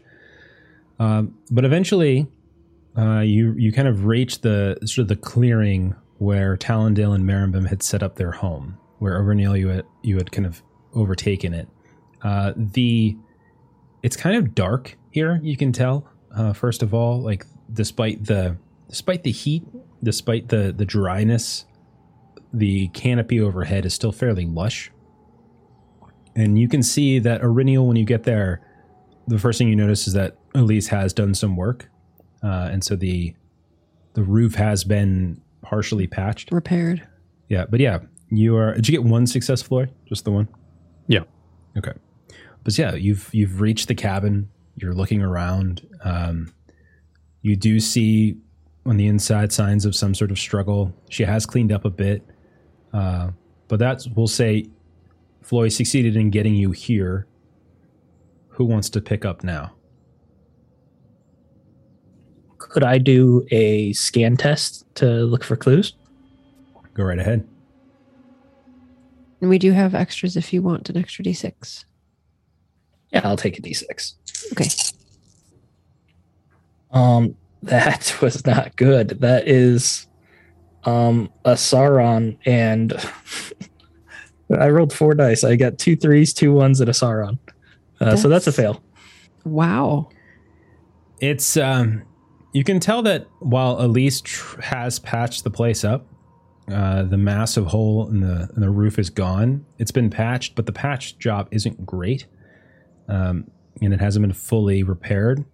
And so once you get inside, you do notice some leaves and such have started to kind of fall through. One of the shutters was open, and it's kind of thrown a lot of wind around. There definitely looks to have been an attempt to kind of clean some things up and pack some things away. But you can also tell that there have been animals in here. And so some of her provisions have been kind of eaten through. You can even smell maybe animal droppings. And maybe as you step in and you hear the crunch of the floorboards, like you hear something scurry in the dark corners and kind of out through like a hole in the foundation. But it's a place that's been... I mean, there might be clues hidden somewhere, but it's not easy to see. Leaves, dust, debris has still kind of overtaken the place. Yeah. I'll just be poking around, seeing what I find. Okay. Gilly, I think you haven't gone yet. Gilly, you want to do anything? Yeah, Gilly wanted to do an awareness for danger. So Sure. Yeah, just do a sweep around or something like that. Sure. Mm-hmm. Yeah, go for it. That is a great success. Okay. Gilly, you notice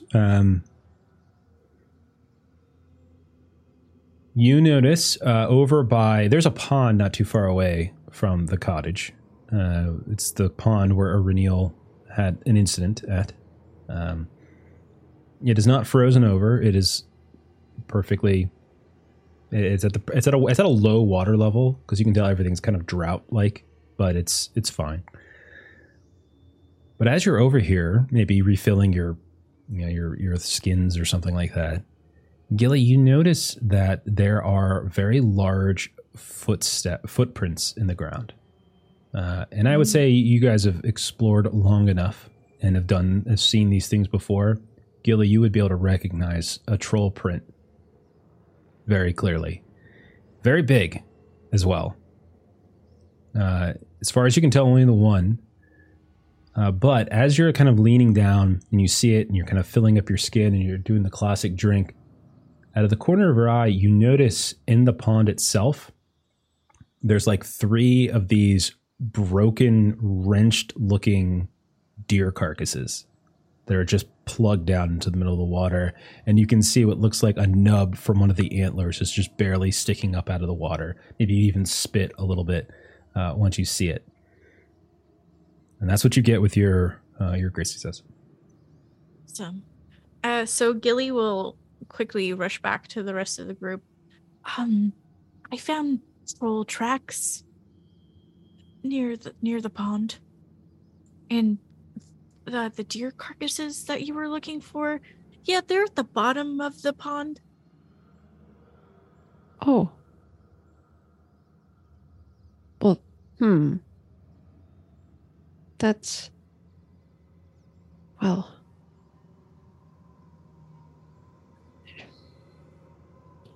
Well, that's great. So we just follow the tracks.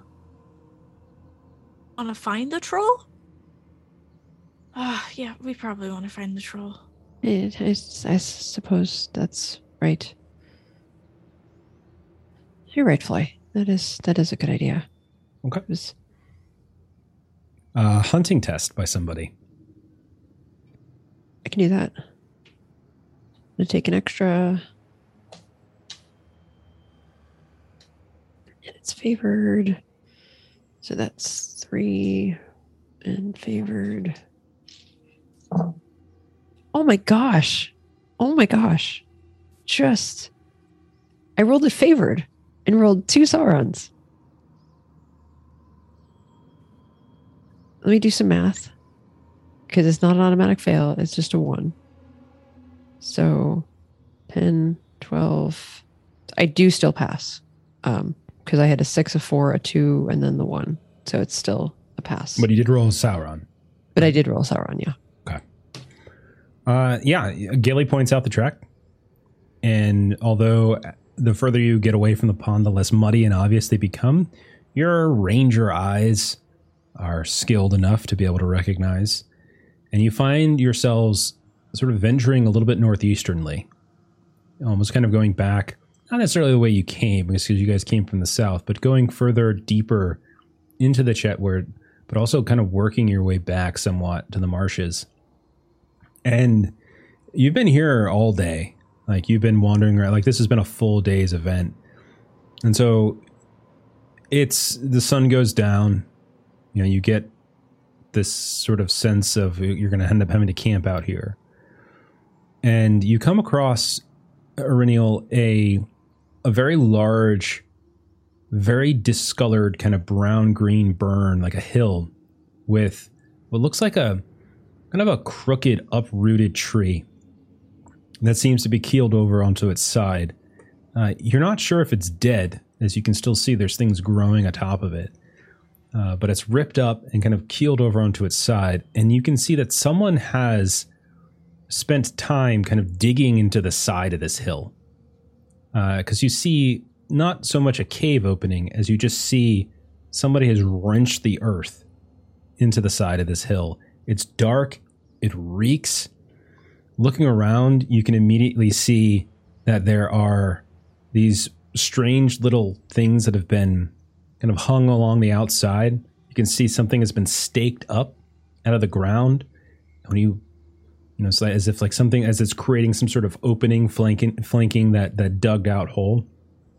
You also notice that all of the other vegetation in the area is sort of dark and kind of painfully twisted in some ways. Like, you can see like trees are kind of coming up out of the ground. Bushes seem tangled, sort of wrenched in some fashion. It's a very strange sort of swath or patch of ground as you all kind of venture into this area. And there's probably about, I would say, 30 yards from where you kind of clear the tree line and where that central burn is, where someone has kind of dug out the side a bit. And they're scattered about here and there are all of these kind of twisted and gnarled looking bits of vegetation. What do you guys want to do? And Eryniel would kind of ask Gilly for her lantern. This is just so dark here. Point of clarification, Jeff, it was a great success because I did have a 6 in there as well. Okay. You could use a little light. What has happened to this land? It's been some time since we were here, but this is the distress that this land has seen. We knew that last time we spoke with Hollis that this was getting darker. The marshes, it seems to be spreading. You are correct. You're a good storyteller. You keep all of those notes in that journal of yours. I hope hope someday stories can be told of things that we do successfully.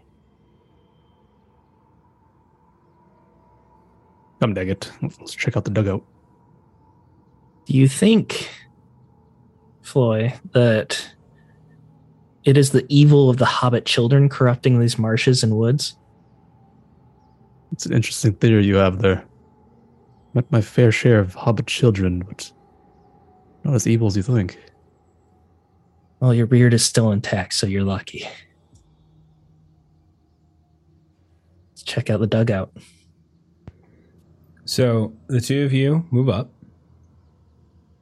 And when you get to the front, you notice that what's been stacked up, you can see that there's like a darkened branch of some kind, almost like a black branch that's been stabbed into the ground, very slender. And you can see it has been stabbed through what looks like collected skulls of something, animal skulls of some kind, deer, elk, that kind of thing, maybe a fox, something small.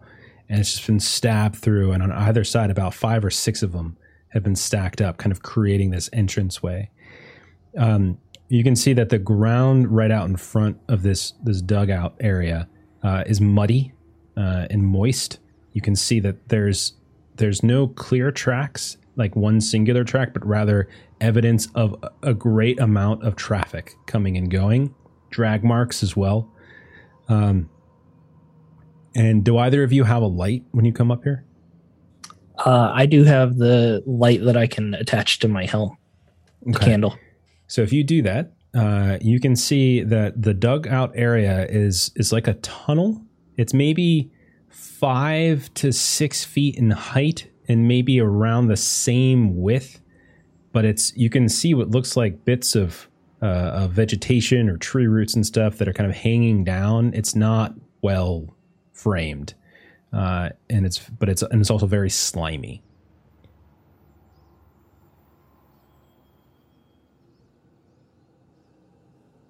What are your thoughts, Floy? It goes on further. Shall we explore? I'll take Black Fang and just kind of scrape some of that slime and get a good look at it. It's just black mud. Like you hold it up and like even kind of touching it here and there. It's mud for sure. As you're kind of like holding it between your fingers, it's certainly nothing. There's nothing about it. I don't have to worry about a xenomorph or anything. I didn't say that. All right, let's go in. Okay. So you start crawling in. Or actually, you're both dwarves, so you would be fine. You can kind of go in standing up. Gilly and Aurinial, what are you doing as the two of them go in? Gilly does have her lantern out, as Aurinial requested. I suppose we should follow. Yeah. And we will enter in after. Okay. So the four of you start weaving in. It's not a very long tunnel. It's maybe 10 feet. And then it opens up into this pocket of earth. And it utterly reeks in here. To the point where if all of you could go ahead and roll a quick valor test at just the smell and scent of death, that would be really cool for me. Anything for you, buddy. Thanks, man. I I'm am so sick, good at you know. valor.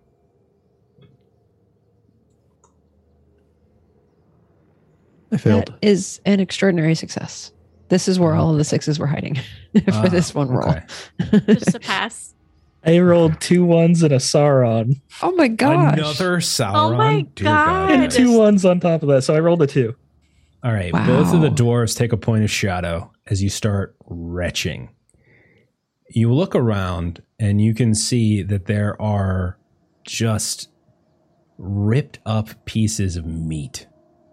Like when I say meat, I mean elk, fox, any type of creature that might be found within the Chetwood or within the Midwater marshes.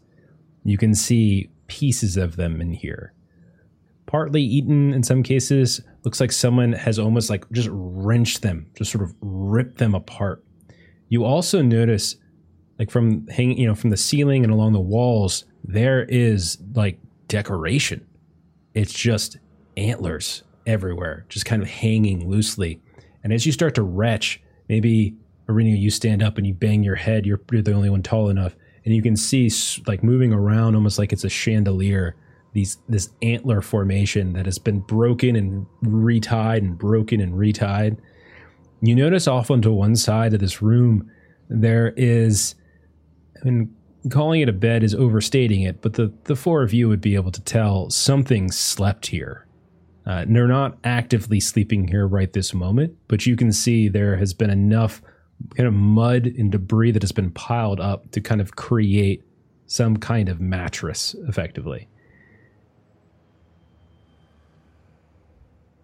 Whatever lives here needs to be dealt with.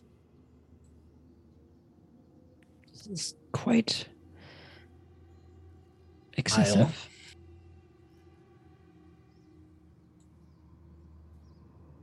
Can we do like a scan or something? Just to... No, that's everything you see. There's nothing hidden. Oh, okay. I mean, yeah, there's nothing. It's just like it was a straight shot into a sort of a circular room lair type of thing for an animal or creature. Gilly would like to go back out, and she's gonna do like another like a walk for danger kind of thing. Okay. So Gilly turns around. You go outside. Gilly, you don't take 2 steps outside the actual cave when you hear, and because Gilly's the one who walked out, Gilly is the one who gets attacked. No. Sorry, Gilly. She had a good run. She had a good run. This is gonna hurt. You hush now. You hush. All right, this is gonna hurt.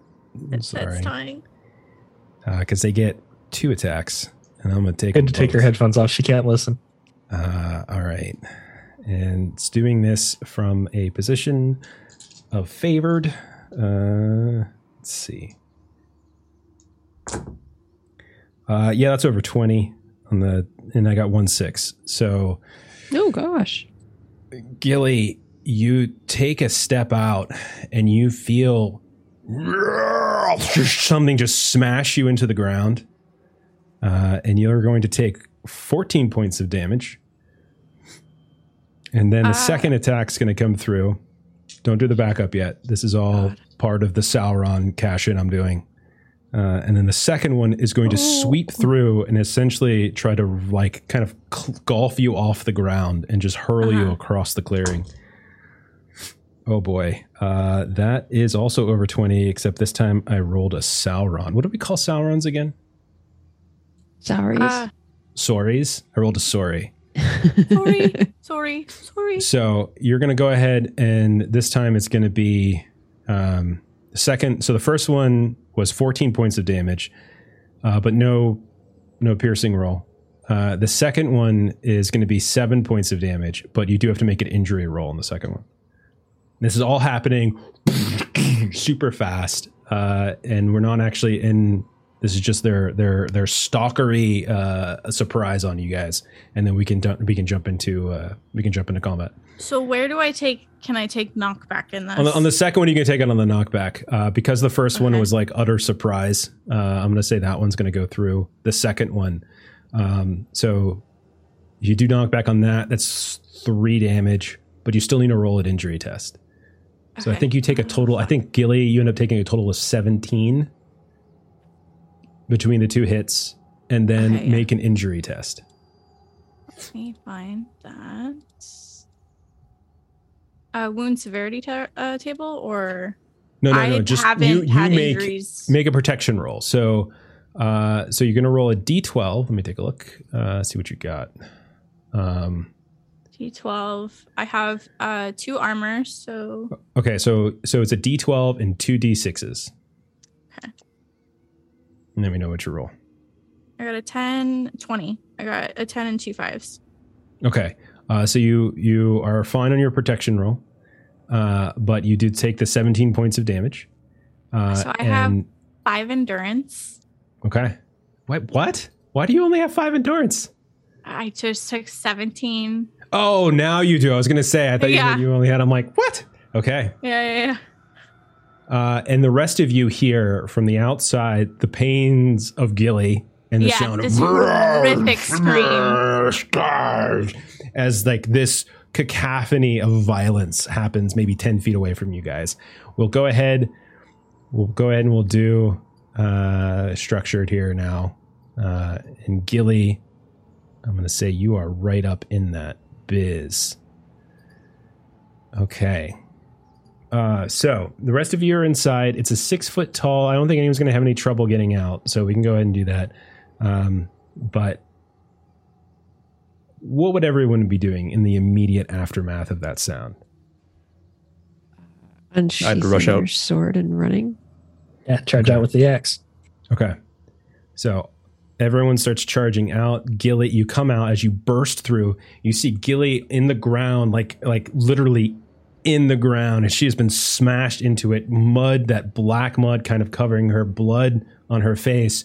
And you see what looks like about a 15-foot tall troll standing over top of her, naked as the day it was born. You can see scars galore. You can see there are sections of its skin where it's almost kind of pierced its jaw, what looks like antler and bone.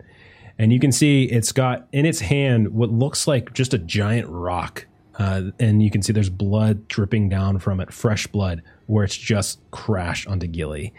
Let me get your stances. Forward.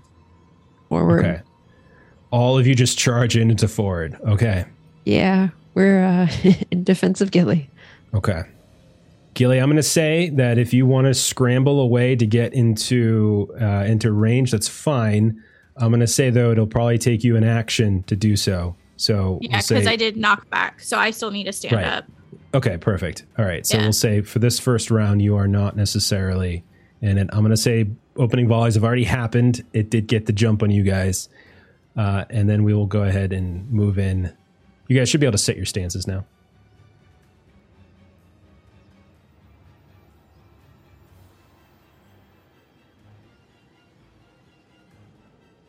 Okay. So yeah, whatever order you want, the three of you are there. How do you want to handle this? I will swing Black Fang. Go right ahead. Go ahead, Reniel. Can I go first? Absolutely. I was going to try to do Intimidate Foe. Okay, go right ahead. See if this works, because I was working on my a little bit. I hope this works. So I've got favored, and I've got just the one, and I'll use an audience for another. Let's see if you can turn this dice luck around. There we go. That's a Gandalf. And no additional successes. So let me read Intimidate Foe.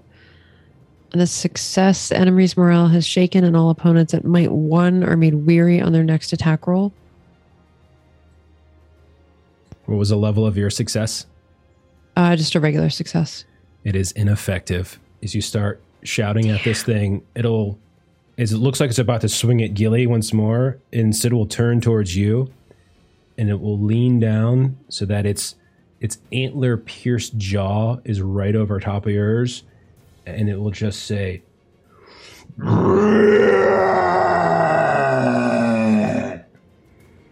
and you can see all sorts of these tiny little flecks of meat and animal fur come flying out and coat your face, as it is not a might 1 creature.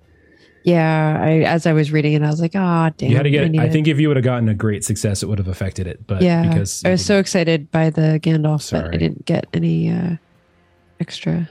Okay. So that's a Reniel. Who is next? Yeah, I'll swing Black Fang now. Go for it.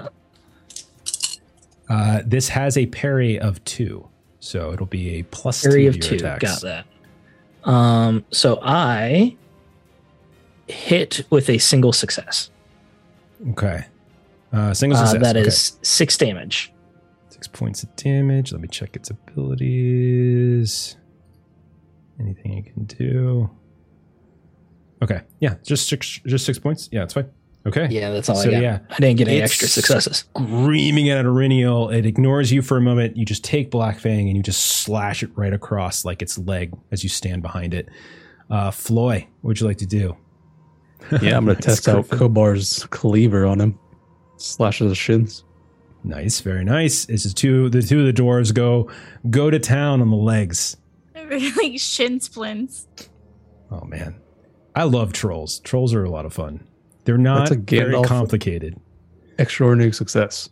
Okay. Hey. Oh my god. So I'll do double heavy blow for 21 damage. Let me roll for injury first. Okay. All right. And Jeff, you got 4 donations there. I saw Oh my that. gosh.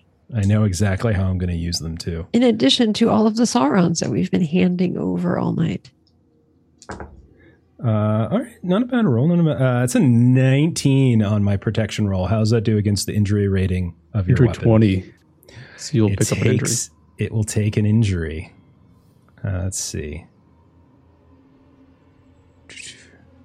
Okay, it'll take an injury. It's still up, but it will in fact take that injury.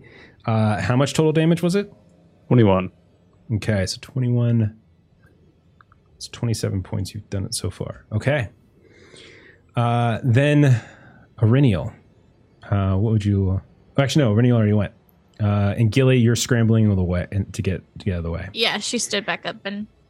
Okay. I was just given a bunch of stuff. I'm going to go ahead and tap into one of them complications. As Gilly, you're scrambling. You go to get up, you're fumbling with... You got black mud all over you. You're fumbling with to kind of get the bow out, and you hear and you feel the earth kind of shake and the mud just sort of move around on the ground. And when you look back, you can see standing about 5 feet behind you is another one of these massive trolls.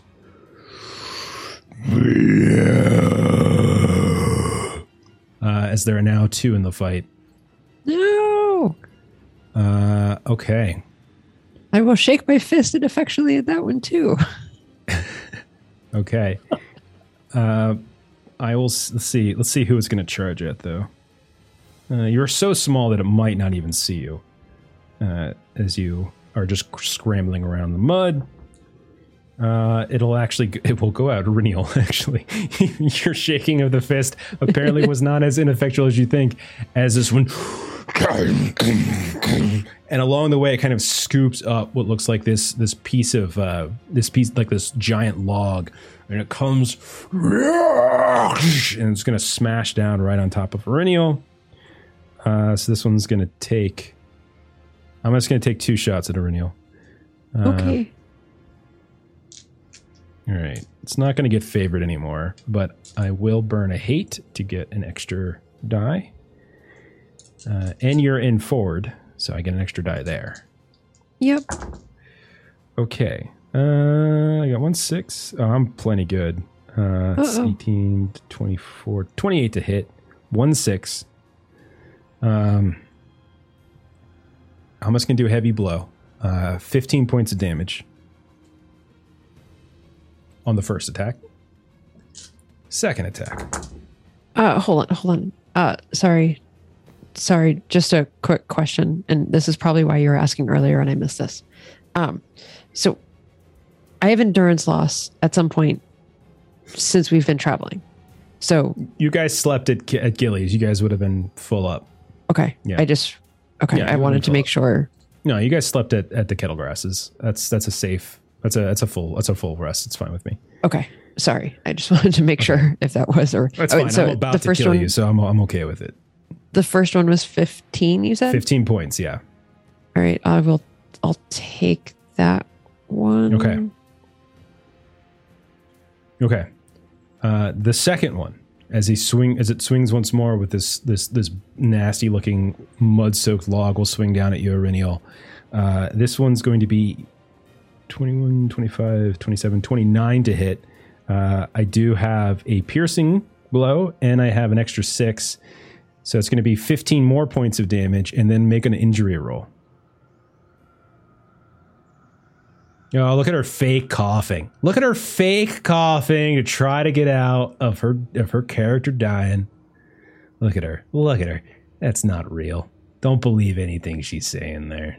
Don't let her gaslight you guys. Have some sympathy, Jeff. My goodness. Sorry, that was a 15 you said? I was at 15 points of damage again. As I'm going to spend my 6 on the heavy blow. I'm going to knock back on that. Okay. So take 7, Leave but me also with 4. you also need to make a protection roll.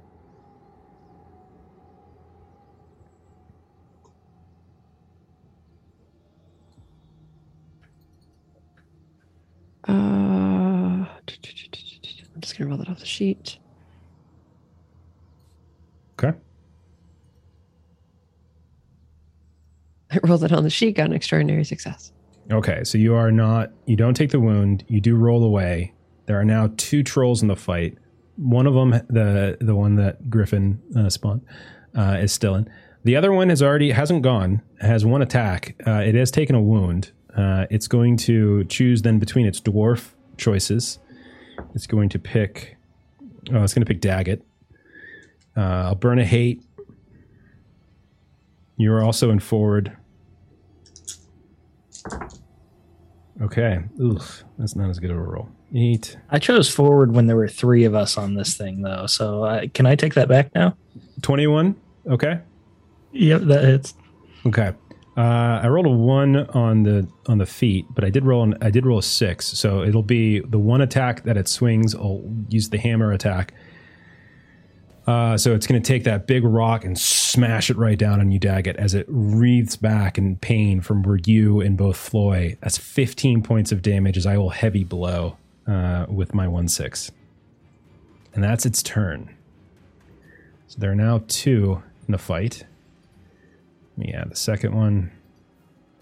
I am weary. Okay. You guys messed up the first one, but it's still up. What do you guys want to do? Next round. Aurelial is recovering from knockback. Okay. Gilly, you're into the fight now, I'm assuming ranged. Okay. Floy and Daggett, are you going to remain in forward stance, or are you going to get out of it like cowards? I'm going to remain in forward. I'll stay forward. Okay. You guys are up first, the 2 of you. There's 2 of them. Both Gilly and Aurelial have suffered big time hits. Daggett, you've suffered one yourself. What do you guys want to do? I'd like to swing at the one that we already hit. Go right ahead. That's still just a regular success. I can't roll a 6 for the life of me. Okay. Go for it. So Roll your that's damage. 6 damage. 6 again? All right. Chipping away.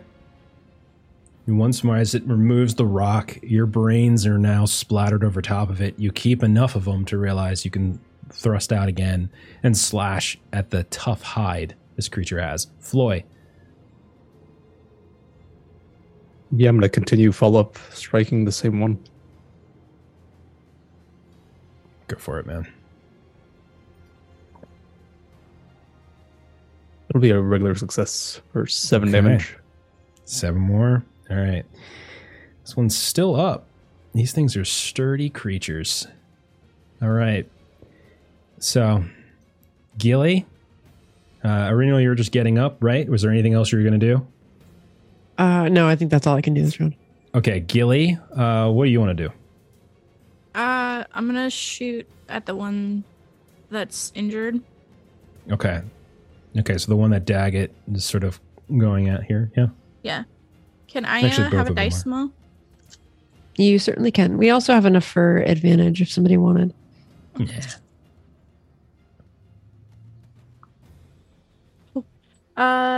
Great success. Okay. Okay, or is that extra? I got two extra 6s. So extraordinary. That's extraordinary. Okay. All right. Let's see. So give me. So what's my the 10 damage? stat is a 10. So does that hit for injury? Yeah. For piercing. I would have to roll. I'd have to roll. All right. I will burn a hate for that to get an extra. Oh boy, that's a good roll. 26 on my protection roll. No injury. Yeah, my injury is 16. What's the damage? So then I'm gonna do heavy blow. So for 12. 12 total. Okay. Yeah, this thing, you have worn through this thing pretty fiercely, but it's not. It is still up. These trolls are huge and strong. But you see an arrow just managed to catch it like right at the perfect spot in the neck, and it roars out in pain. But not yet, and it kind of it's reaching back, like because it like wherever you had just struck it was a very good spot, but not to the point where it's actually dead. Okay, then it's their turn. And this is probably the last swing this one will ever make in its life. The question is, which one of these dwarves is the recipient? Let's figure it out. It's gonna be Daggett again. Burn a hate. I can take it. There's a lot of ones and a lot of sixes in that roll. Let's see. It's 20 on the dot. Yeah, that gets me. Okay. So I'm going to. Yeah, it's just going to be. I mean, I rolled a 1 on the feet die again, so I'm just going to heavy blow twice. So this is going to be a total of 23 points of damage for the swing. I will knock back on that one. Okay. So Daggett, you go rolling off as this one tries once more with that rock in its hand to smash you into bits. It catches your leg as you go kind of somersaulting away, thinking of rural Gilly perhaps. But you live to fight another day. I'm down to 2 endurance. Okay. Oh my gosh. The other one then has only one target, and that will be Floy. And I will burn its stuff. Okay, no 6s, but I did... Oh, no, 9's not good enough, actually, for this weapon. Just a regular hit. So first attack is just a regular hit, 7 points of damage, Floy. All right. And then the second attack, also going to burn a hate. All right, got 1 6. 12, 17, 23, 24... I'll burn the 1 6 on a heavy blow, so that'll be a total of 15 points of damage. All good. And that is their turn. I am weary. You guys hear something. Gilly, maybe you're the first to hear it. You hear ruffling in the brush. You see the ground kind of moving about. You see the mud once more. And you hear the sound, roof, roof, roof. And you see bursting through the brush, you see Hooper, and then Quint, and kind of running after is Hollis Oakstout. He's got some kind of crude-looking weapon in his hand, looks like a club of some kind, and he comes charging in, and he's like, "You impatient twat! I'm gonna get you!" And he comes kind of charging in at this point, joining the fray. But we've been playing a little long, I think, for us. So I think we're going to end with Hollis and Hooper and Quint joining the scene as my voice is starting to go on me. I can feel it. So I think I'm going to call it there for the night. Hollis to the rescue. He's not that strong. You need it. Yeah, we need to protect Hollis. He's not that strong. You're a liability, Hollis. Get out of here. Leave the So dogs, Hollis in front of Leave him. the dogs. So we have 3 of us that have less than 5 endurance.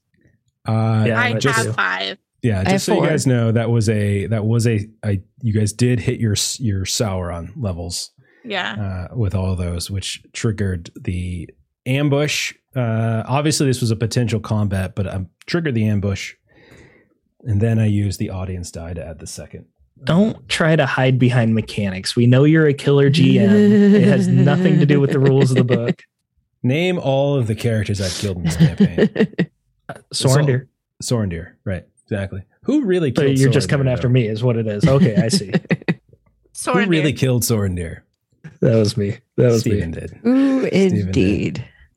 Okay, so a little bit of a side quest session here has led to a very tough fight with 2 very angry, large hill trolls. who are they're gonna mess you up. But hey, good news, you found Hollis, so that's good, right? As we die, we're like, oh, we found you. It's like, hey, we wanted to talk to you. That's great. I'm glad you're here. All right, let's close it down, and we'll pick up on that fight because it's a new round. So we'll pick up on a brand new round since they just went with your new friend, your old friends showing up. I'll pick on that next time. So let's do some closing plugs. Monday, we should be back for Horror on the Orient Express. So I think I have every intentions of running that on Monday. So you can see Melissa and I in that. Tuesday, that would normally be Steven's night. Steven, you want to say anything about Forbidden Lands? Yeah, Tuesday, we're planning on Forbidden Lands. As long as my voice stays here, I will be running. And we'll be picking up where we left off after... they invaded a warren of rat folk that were a bit of a cult. So, we'll see how that goes. Fantastic. Next Friday is a Conan week. So our buddy Aaron, who is in that Forbidden Lands game, he's going to step into the GM seat, which would be weird. He's going to sit down in the GM seat and he's going to run some Conan for us. And then we'll be back a week from today with episode 49 for One Ring, as we're getting very, very close. And then our plan right now, is we will actually have a week off on the 18th, but we'll be back on the 25th. The 25th is what we're planning to be our 50th. We're going to do a couple giveaways from our friends at Norse Foundry and from our friends at Free League, who have agreed to give us some goodies for some One Ring specific goodies to give away. We'll have some more details about that between now and then, but mark your calendars, get ready. And there's some giveaways. There's some really good stuff. So get ready for that. Mark your calendars and come back. But thank you to everyone who hung out tonight. We're sorry we didn't go as long as normal. It's just we're getting back into it. We really we don't want to push it too much here. So we'll be back again on Monday. We're gonna raid somebody. So follow the raid, and we'll catch you next time. All right. So bye-bye. See you. Bye.